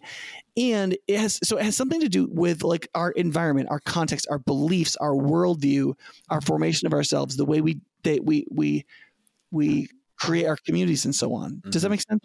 And I think that's really, really important to reckon with. And I don't see my psychologist friends reckoning with it. They know there's something wrong, but they don't know what it is. And so like, well, what can we do? We just have to give them antidepressants and do whatever behavioral therapy or whatever we can do because we can't fix the macro problem. But that's the problem. And the church, I think, needs to say, no. What we're doing is we have sexualized our kids. We have commodified our kids, which is even worse. That's why they all feel abandoned, because they feel like they're commodities and objects. So they haven't been treated like subjects, which is why they don't feel anybody treats them like a subject, i.e. they've been abandoned as subjects. That is, they feel and they're angry about it and they're hurt. We have not given them a transcendental worldview that makes sense of meaning, purpose, and suffering, much less their humanness in a stable way, such that between 20 and 35% of younger people consider themselves non-binary, LGBTQ, like in ways that are like, I mean, those things as phenomenons are less than 3% of the population. People who are like profoundly predisposed to LGBTQ orientations is less than 3%. So if you're getting 20, 25%, as much as 30% in some places in California, that's not the biological reality of LGBTQ orientations. That is an ideological queering of the nature of what it means to be a human being. Especially because a lot of those kids are choosing their sex before they've even had sexual interactions with another person. So for a lot of the people, it's before puberty, which doesn't make any sense. But part of the issue is like, if you've got a creature as complicated as a human being that requires a culture to have a sense of themselves, and then you feed them a commodified, sexualized view of themselves in which they have no transcendental meaning, they have no doctrine to make sense of suffering, they don't understand community, they are angry with their sense of belonging, and I could go on and on and on. The idea that like they aren't all suicidal is crazy to me. Yeah. Right. Well, they will be soon. I don't doubt that our generation. I mean, Walker Percy wrote Lost in the Cosmos, I think, in 1982. And he has a section on suicide in it. And he's like, if you feel suicidal, are you A, somebody who is suffering from mental health problems and needs some help, or B, the only sane person in the room? Right? Like, would anybody who looks at our world and feels about our world the way we've been taught to feel about it be suicidal? Are you sane for being suicidal? Yeah. And he talks about one of the Roman leaders who like just didn't want to live anymore in this society, and he committed suicide. He's like, maybe you're right. And I'm not saying it's right to commit suicide or that anybody's right to actually commit suicide. But I think people can be taught such a wrong view of the world. And for that view of the world to be so substantiated in their person psychologically, that the level of hurt, anger, sadness, and emptiness that they feel is catastrophic. And so they want to die or they don't want to live. They don't actually want to die. They have no idea what dying is, but they don't want to live. Yeah. Jordan Peterson did a bit on like depression when he talked about like how he deals with like teenage patients, and that he's like, okay, you've told me that you're depressed. Let's fix everything else in your life before we address something that's that is by definition a chemical imbalance in your brain. So do you have a good relationship with your parents? Do you have a job? Is your room clean? Things that they can change to build a healthy, loving, happy environment for themselves before he actually prescribes medication. And I actually think that maybe the difference between teenagers or like Gen Z and millennials and Gen X and boomers is that not making your bed or having a bad family dynamic did not take away from being happy. And that like that didn't even become something that someone was depressed about, because they could go skate on a lake, or they could go hunting with friends, or play basketball like in the middle of a city. That it wasn't those sad things wasn't the area of focus in their life. That instead now it's like an identity. It's like, hi, my name is Rachel and I'm depressed. It's like my second personality. Right. And it's almost like you put that responsibility on your friends. It's become trendy in some capacity. And that's like people think that's messed up if you say that. But in a lot of ways, depression has become a trendy thing where everybody's like, I'm not well. And it's like, that's not something, one, it shouldn't be something that's trendy in the first place because it's a serious thing, but right. Or even like the hyper focus on minuscule sad things. Like I just had an argument with my dad. Oh, he hates me. Our relationship is shot. Like he will never love me again. Yeah. And also, what was that? Catastrophizing. Right. And then they're also, because there's so much unhealthiness in the cattiness and gossipiness of all the relationships, they'll get drawn to what psychologists call hypervigilance. Everybody's about to cut you at every minute, and everybody's about to explode. Yeah. And so people are like, you got to have your defenses up all the time. Yeah. Right. And so people are like, oh, this is a psychological problem. No, it's not. It's a moral problem. Right. We haven't taught people not to gossip. Yeah. And so, or to be brutal with each other. And so they are. And so people are naturally hypervigilant. Well, hypervigilance functions like anxiety, because it's a form of anxiety. It drains your system and leads to depression. And you're like, well, then they need pills. No, we need to teach everybody how to have a relationship with other people and to stop gossiping. Yeah. You know? Right.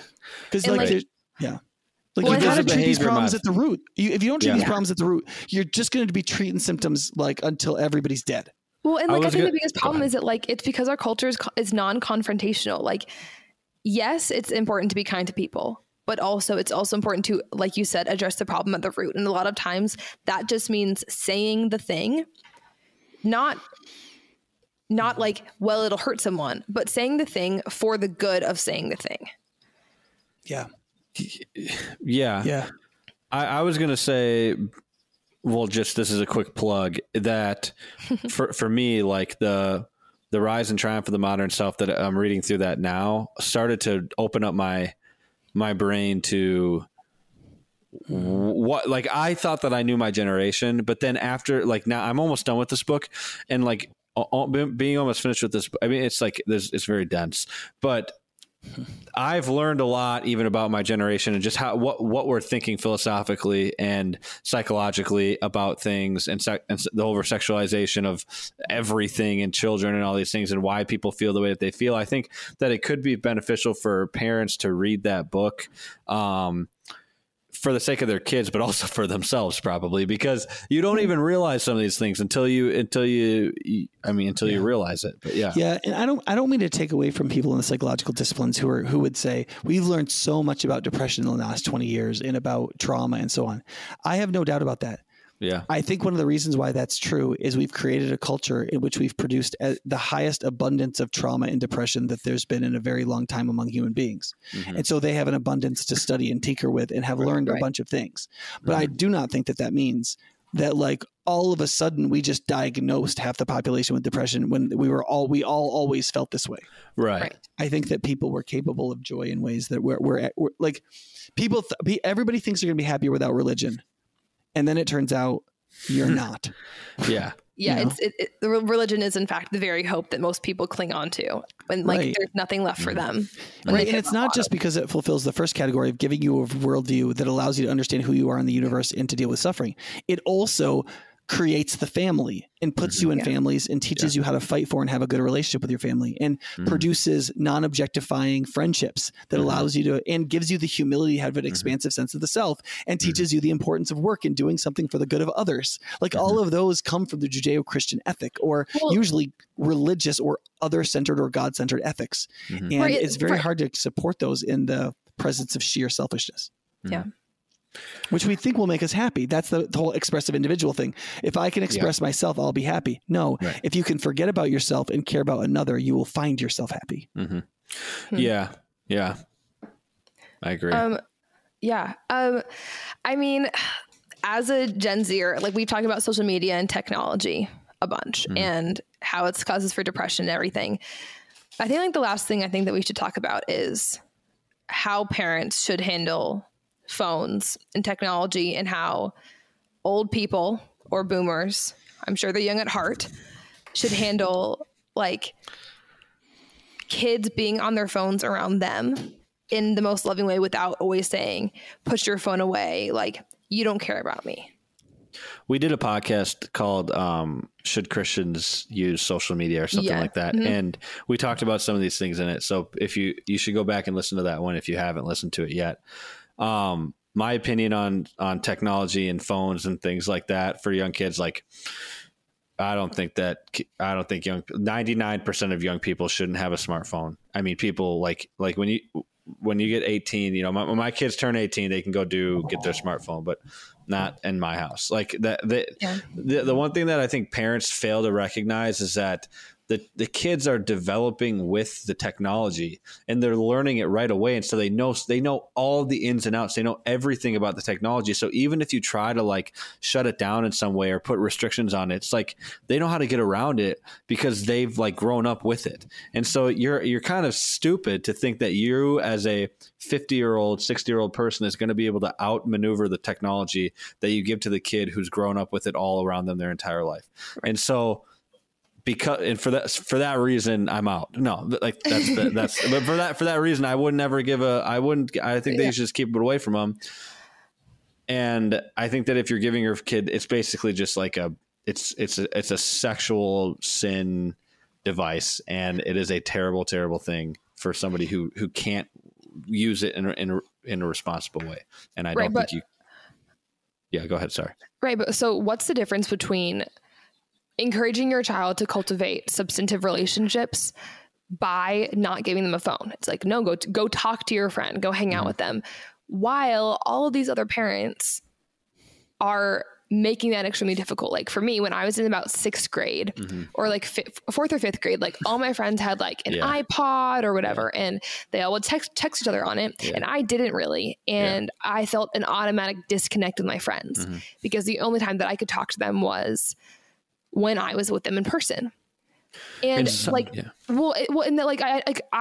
completely agree with you that phones really shouldn't be a thing, but that our society has made them a thing. And that if like all the millennial parents decide together, we're not going to give our kids phones so that they all can become better friends and form more substantive relationships and persevere through hardship, then I think it could really work. But I think there is actually a level of like, I'm actually blockading my child off from even being able to sprout a relationship because the like most poignant level of communication, which is texting or Snapchatting, they don't have access to. Yeah. Part of it, part of the realization that kids are going to the parents should teach their kids in some capacity is that like part of being a Christian is that your life is going to look a bit different than the world's. And sometimes that's going to be extremely painful, and you're not going to like the outcome. So it means that maybe you have to give up relationships and friendships and things like that. But if giving up a phone, it's like if your right arm causes you to sin, cut it off, or your right hand or whatever he says, or if your right eye, gouge it out. if this thing is going to cause somebody to sin, if the question for me as a parent is, okay, is this going to make my kid like get super addicted to this terrible thing that could affect the rest of their life? Or is it going to mean that they aren't going to make some friends at 15, 16 years old and people like, I'm going to take the second route every time, because most of the people that you're friends with in high school, you don't even stay friends with them. So I don't think that there's even really a trade-off. I don't see that don't even, no, like there's sacrifices that you have to make. Would you as a parent, and I know you don't have any kids yet, but when you do have kids, would you be more willing to transport them places and take them anywhere they want to go to hang out with their friends? Yeah. Or would you kind of still be like, no, figure it out? Like if you want to pursue this friendship, like you gotta do all the things to do that.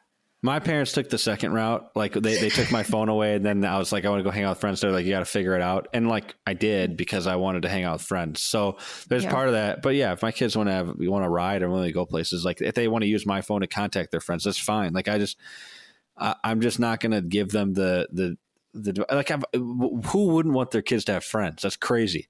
But I also don't want my kid to be like me and just watch like 6 hours of porn a day and do terrible things and with girls. So what's the trade-off? I think yes, I'll be as encouraging as helpful as I can in helping them develop relationships, because I think that's important. Yeah. I mean, so my dad gave me a phone when I was 12, but I only could use it for a camera. So like I only, because like my big argument was, I'm like, well, Apple phones have the best cameras right now. Like, why would I buy a camera that I'm not only going to use for a year and then just buy a phone? So that's not technically true, but it wasn't. But because kids are evil and they just want to get what they want. Hey, listen, Andy, I believed at the time it was a good argument. So I got like a 4-inch iPhone 4 or something, and And I used it for a camera. And then when I was 13, I started paying for my own data. I bought my own phone. All of the expenses were mine. Yeah. But I was able to have that luxury. I'm kind of curious whether or not he regrets it, or if he would do it similarly. Yeah, I'm a little torn about that. I have a couple of kids. So 3 of my kids are essentially like using digital products, right? My youngest is 14. My oldest is 19. I think Rachel is sorting out her relationship with technological products. But I've also watched her binge watch TV shows for hours and hours and hours and hours and hours and hours and hours and hours of time. And I think now she's coming to the point where she's like, this is a waste of time. And maybe that was a small price to pay if she's learned that lesson, you know? But I also watched like my oldest daughter. We didn't like, part of it is like when you homeschool your kids, they're doing their work on these devices. Yeah. So it's really hard. It gets really hard to control these things, you know? Yeah. I have a close friend whose daughter got a hold of one of their iPads and was like watching videos at night. And like, she has a sensitive enough temperament that it like over time produced like a personality disorder for her. Like it was really incredibly detrimental to her well-being. So like I look at kids and I just feel really bad. I look at, you know, like how would you see a young person, a kid, and they just don't look anxious.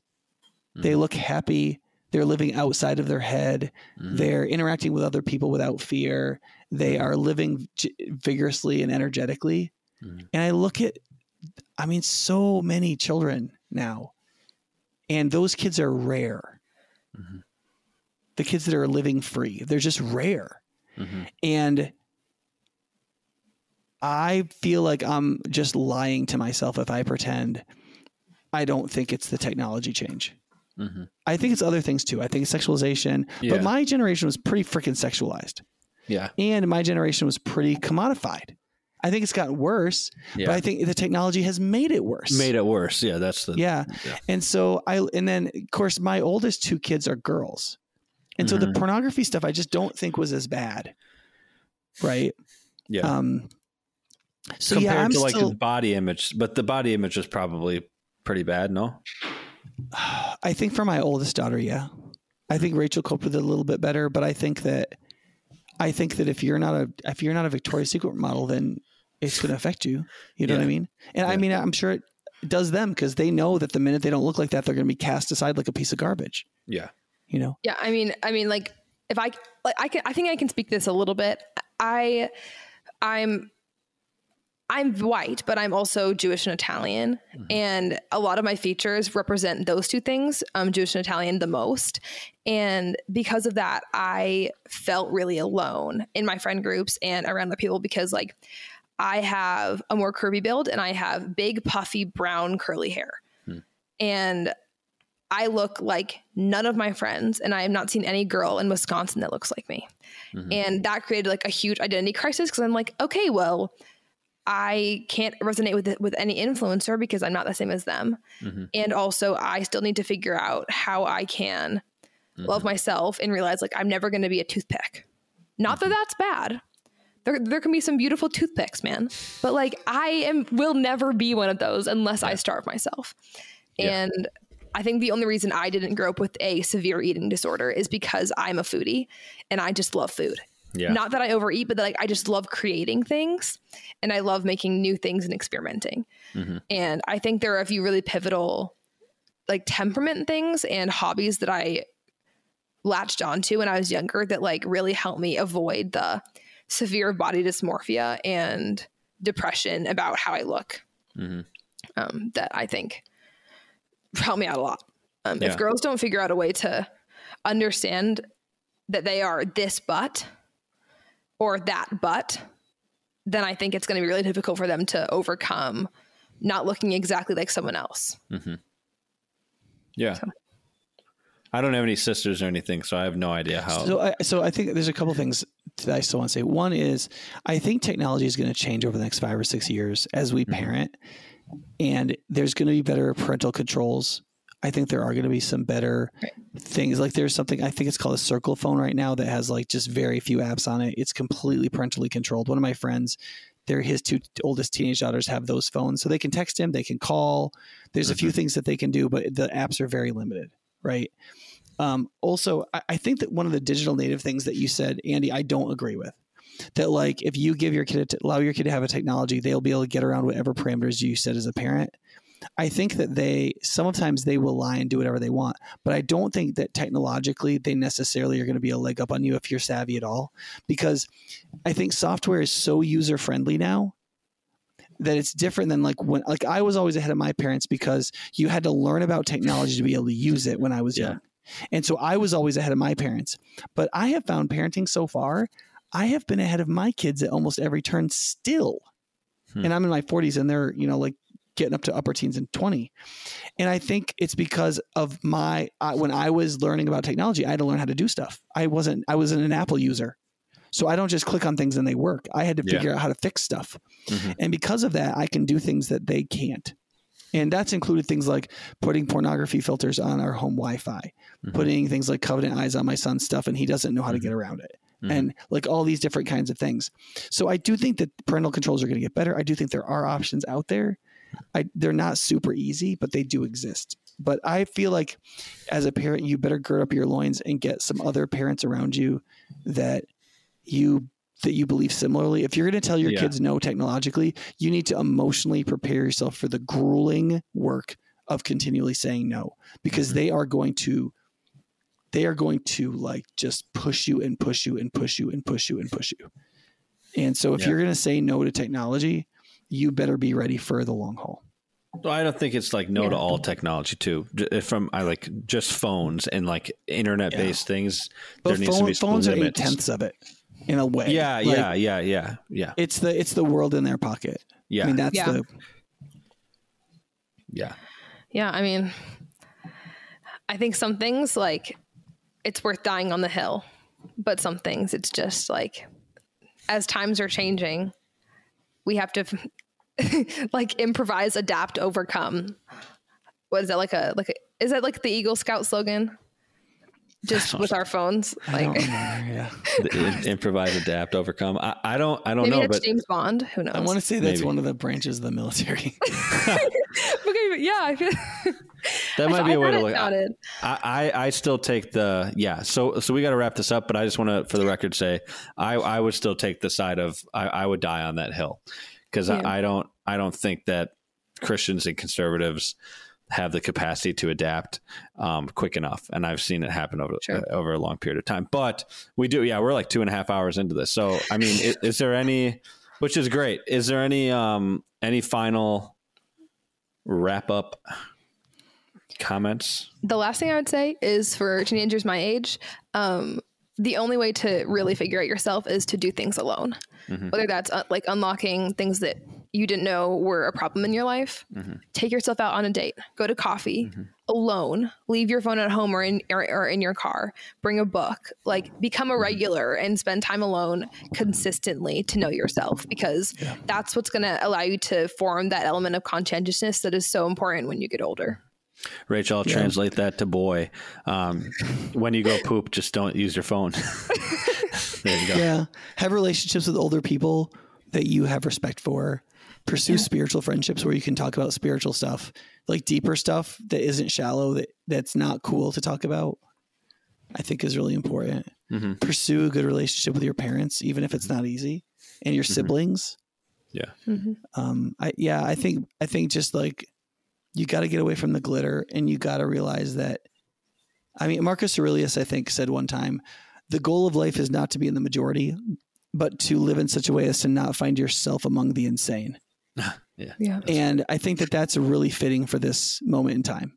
Yeah. That if you want to be happy, if you don't want to be depressed and suicidal, if you want to find yourself as a deeper person, if you want to be like, you're not going to find that among the majority. Mm-hmm. Yeah. And if you're not willing to become a dinosaur, then you can't be on the cutting edge of the future. Mm-hmm. Yeah, I agree. Okay, well, to wrap this up, Rachel, good job. She's so articulate and mature, and I wonder, who like instilled these. Who parented? It was pretty nice how most of the parenting episodes she referred to were somewhat positive. She has plenty of alternative ammunition. I'm sure. I know. I'm sure I'll expose you later at some other time. Yeah. We'll just do an exposing Nick Gibson podcast.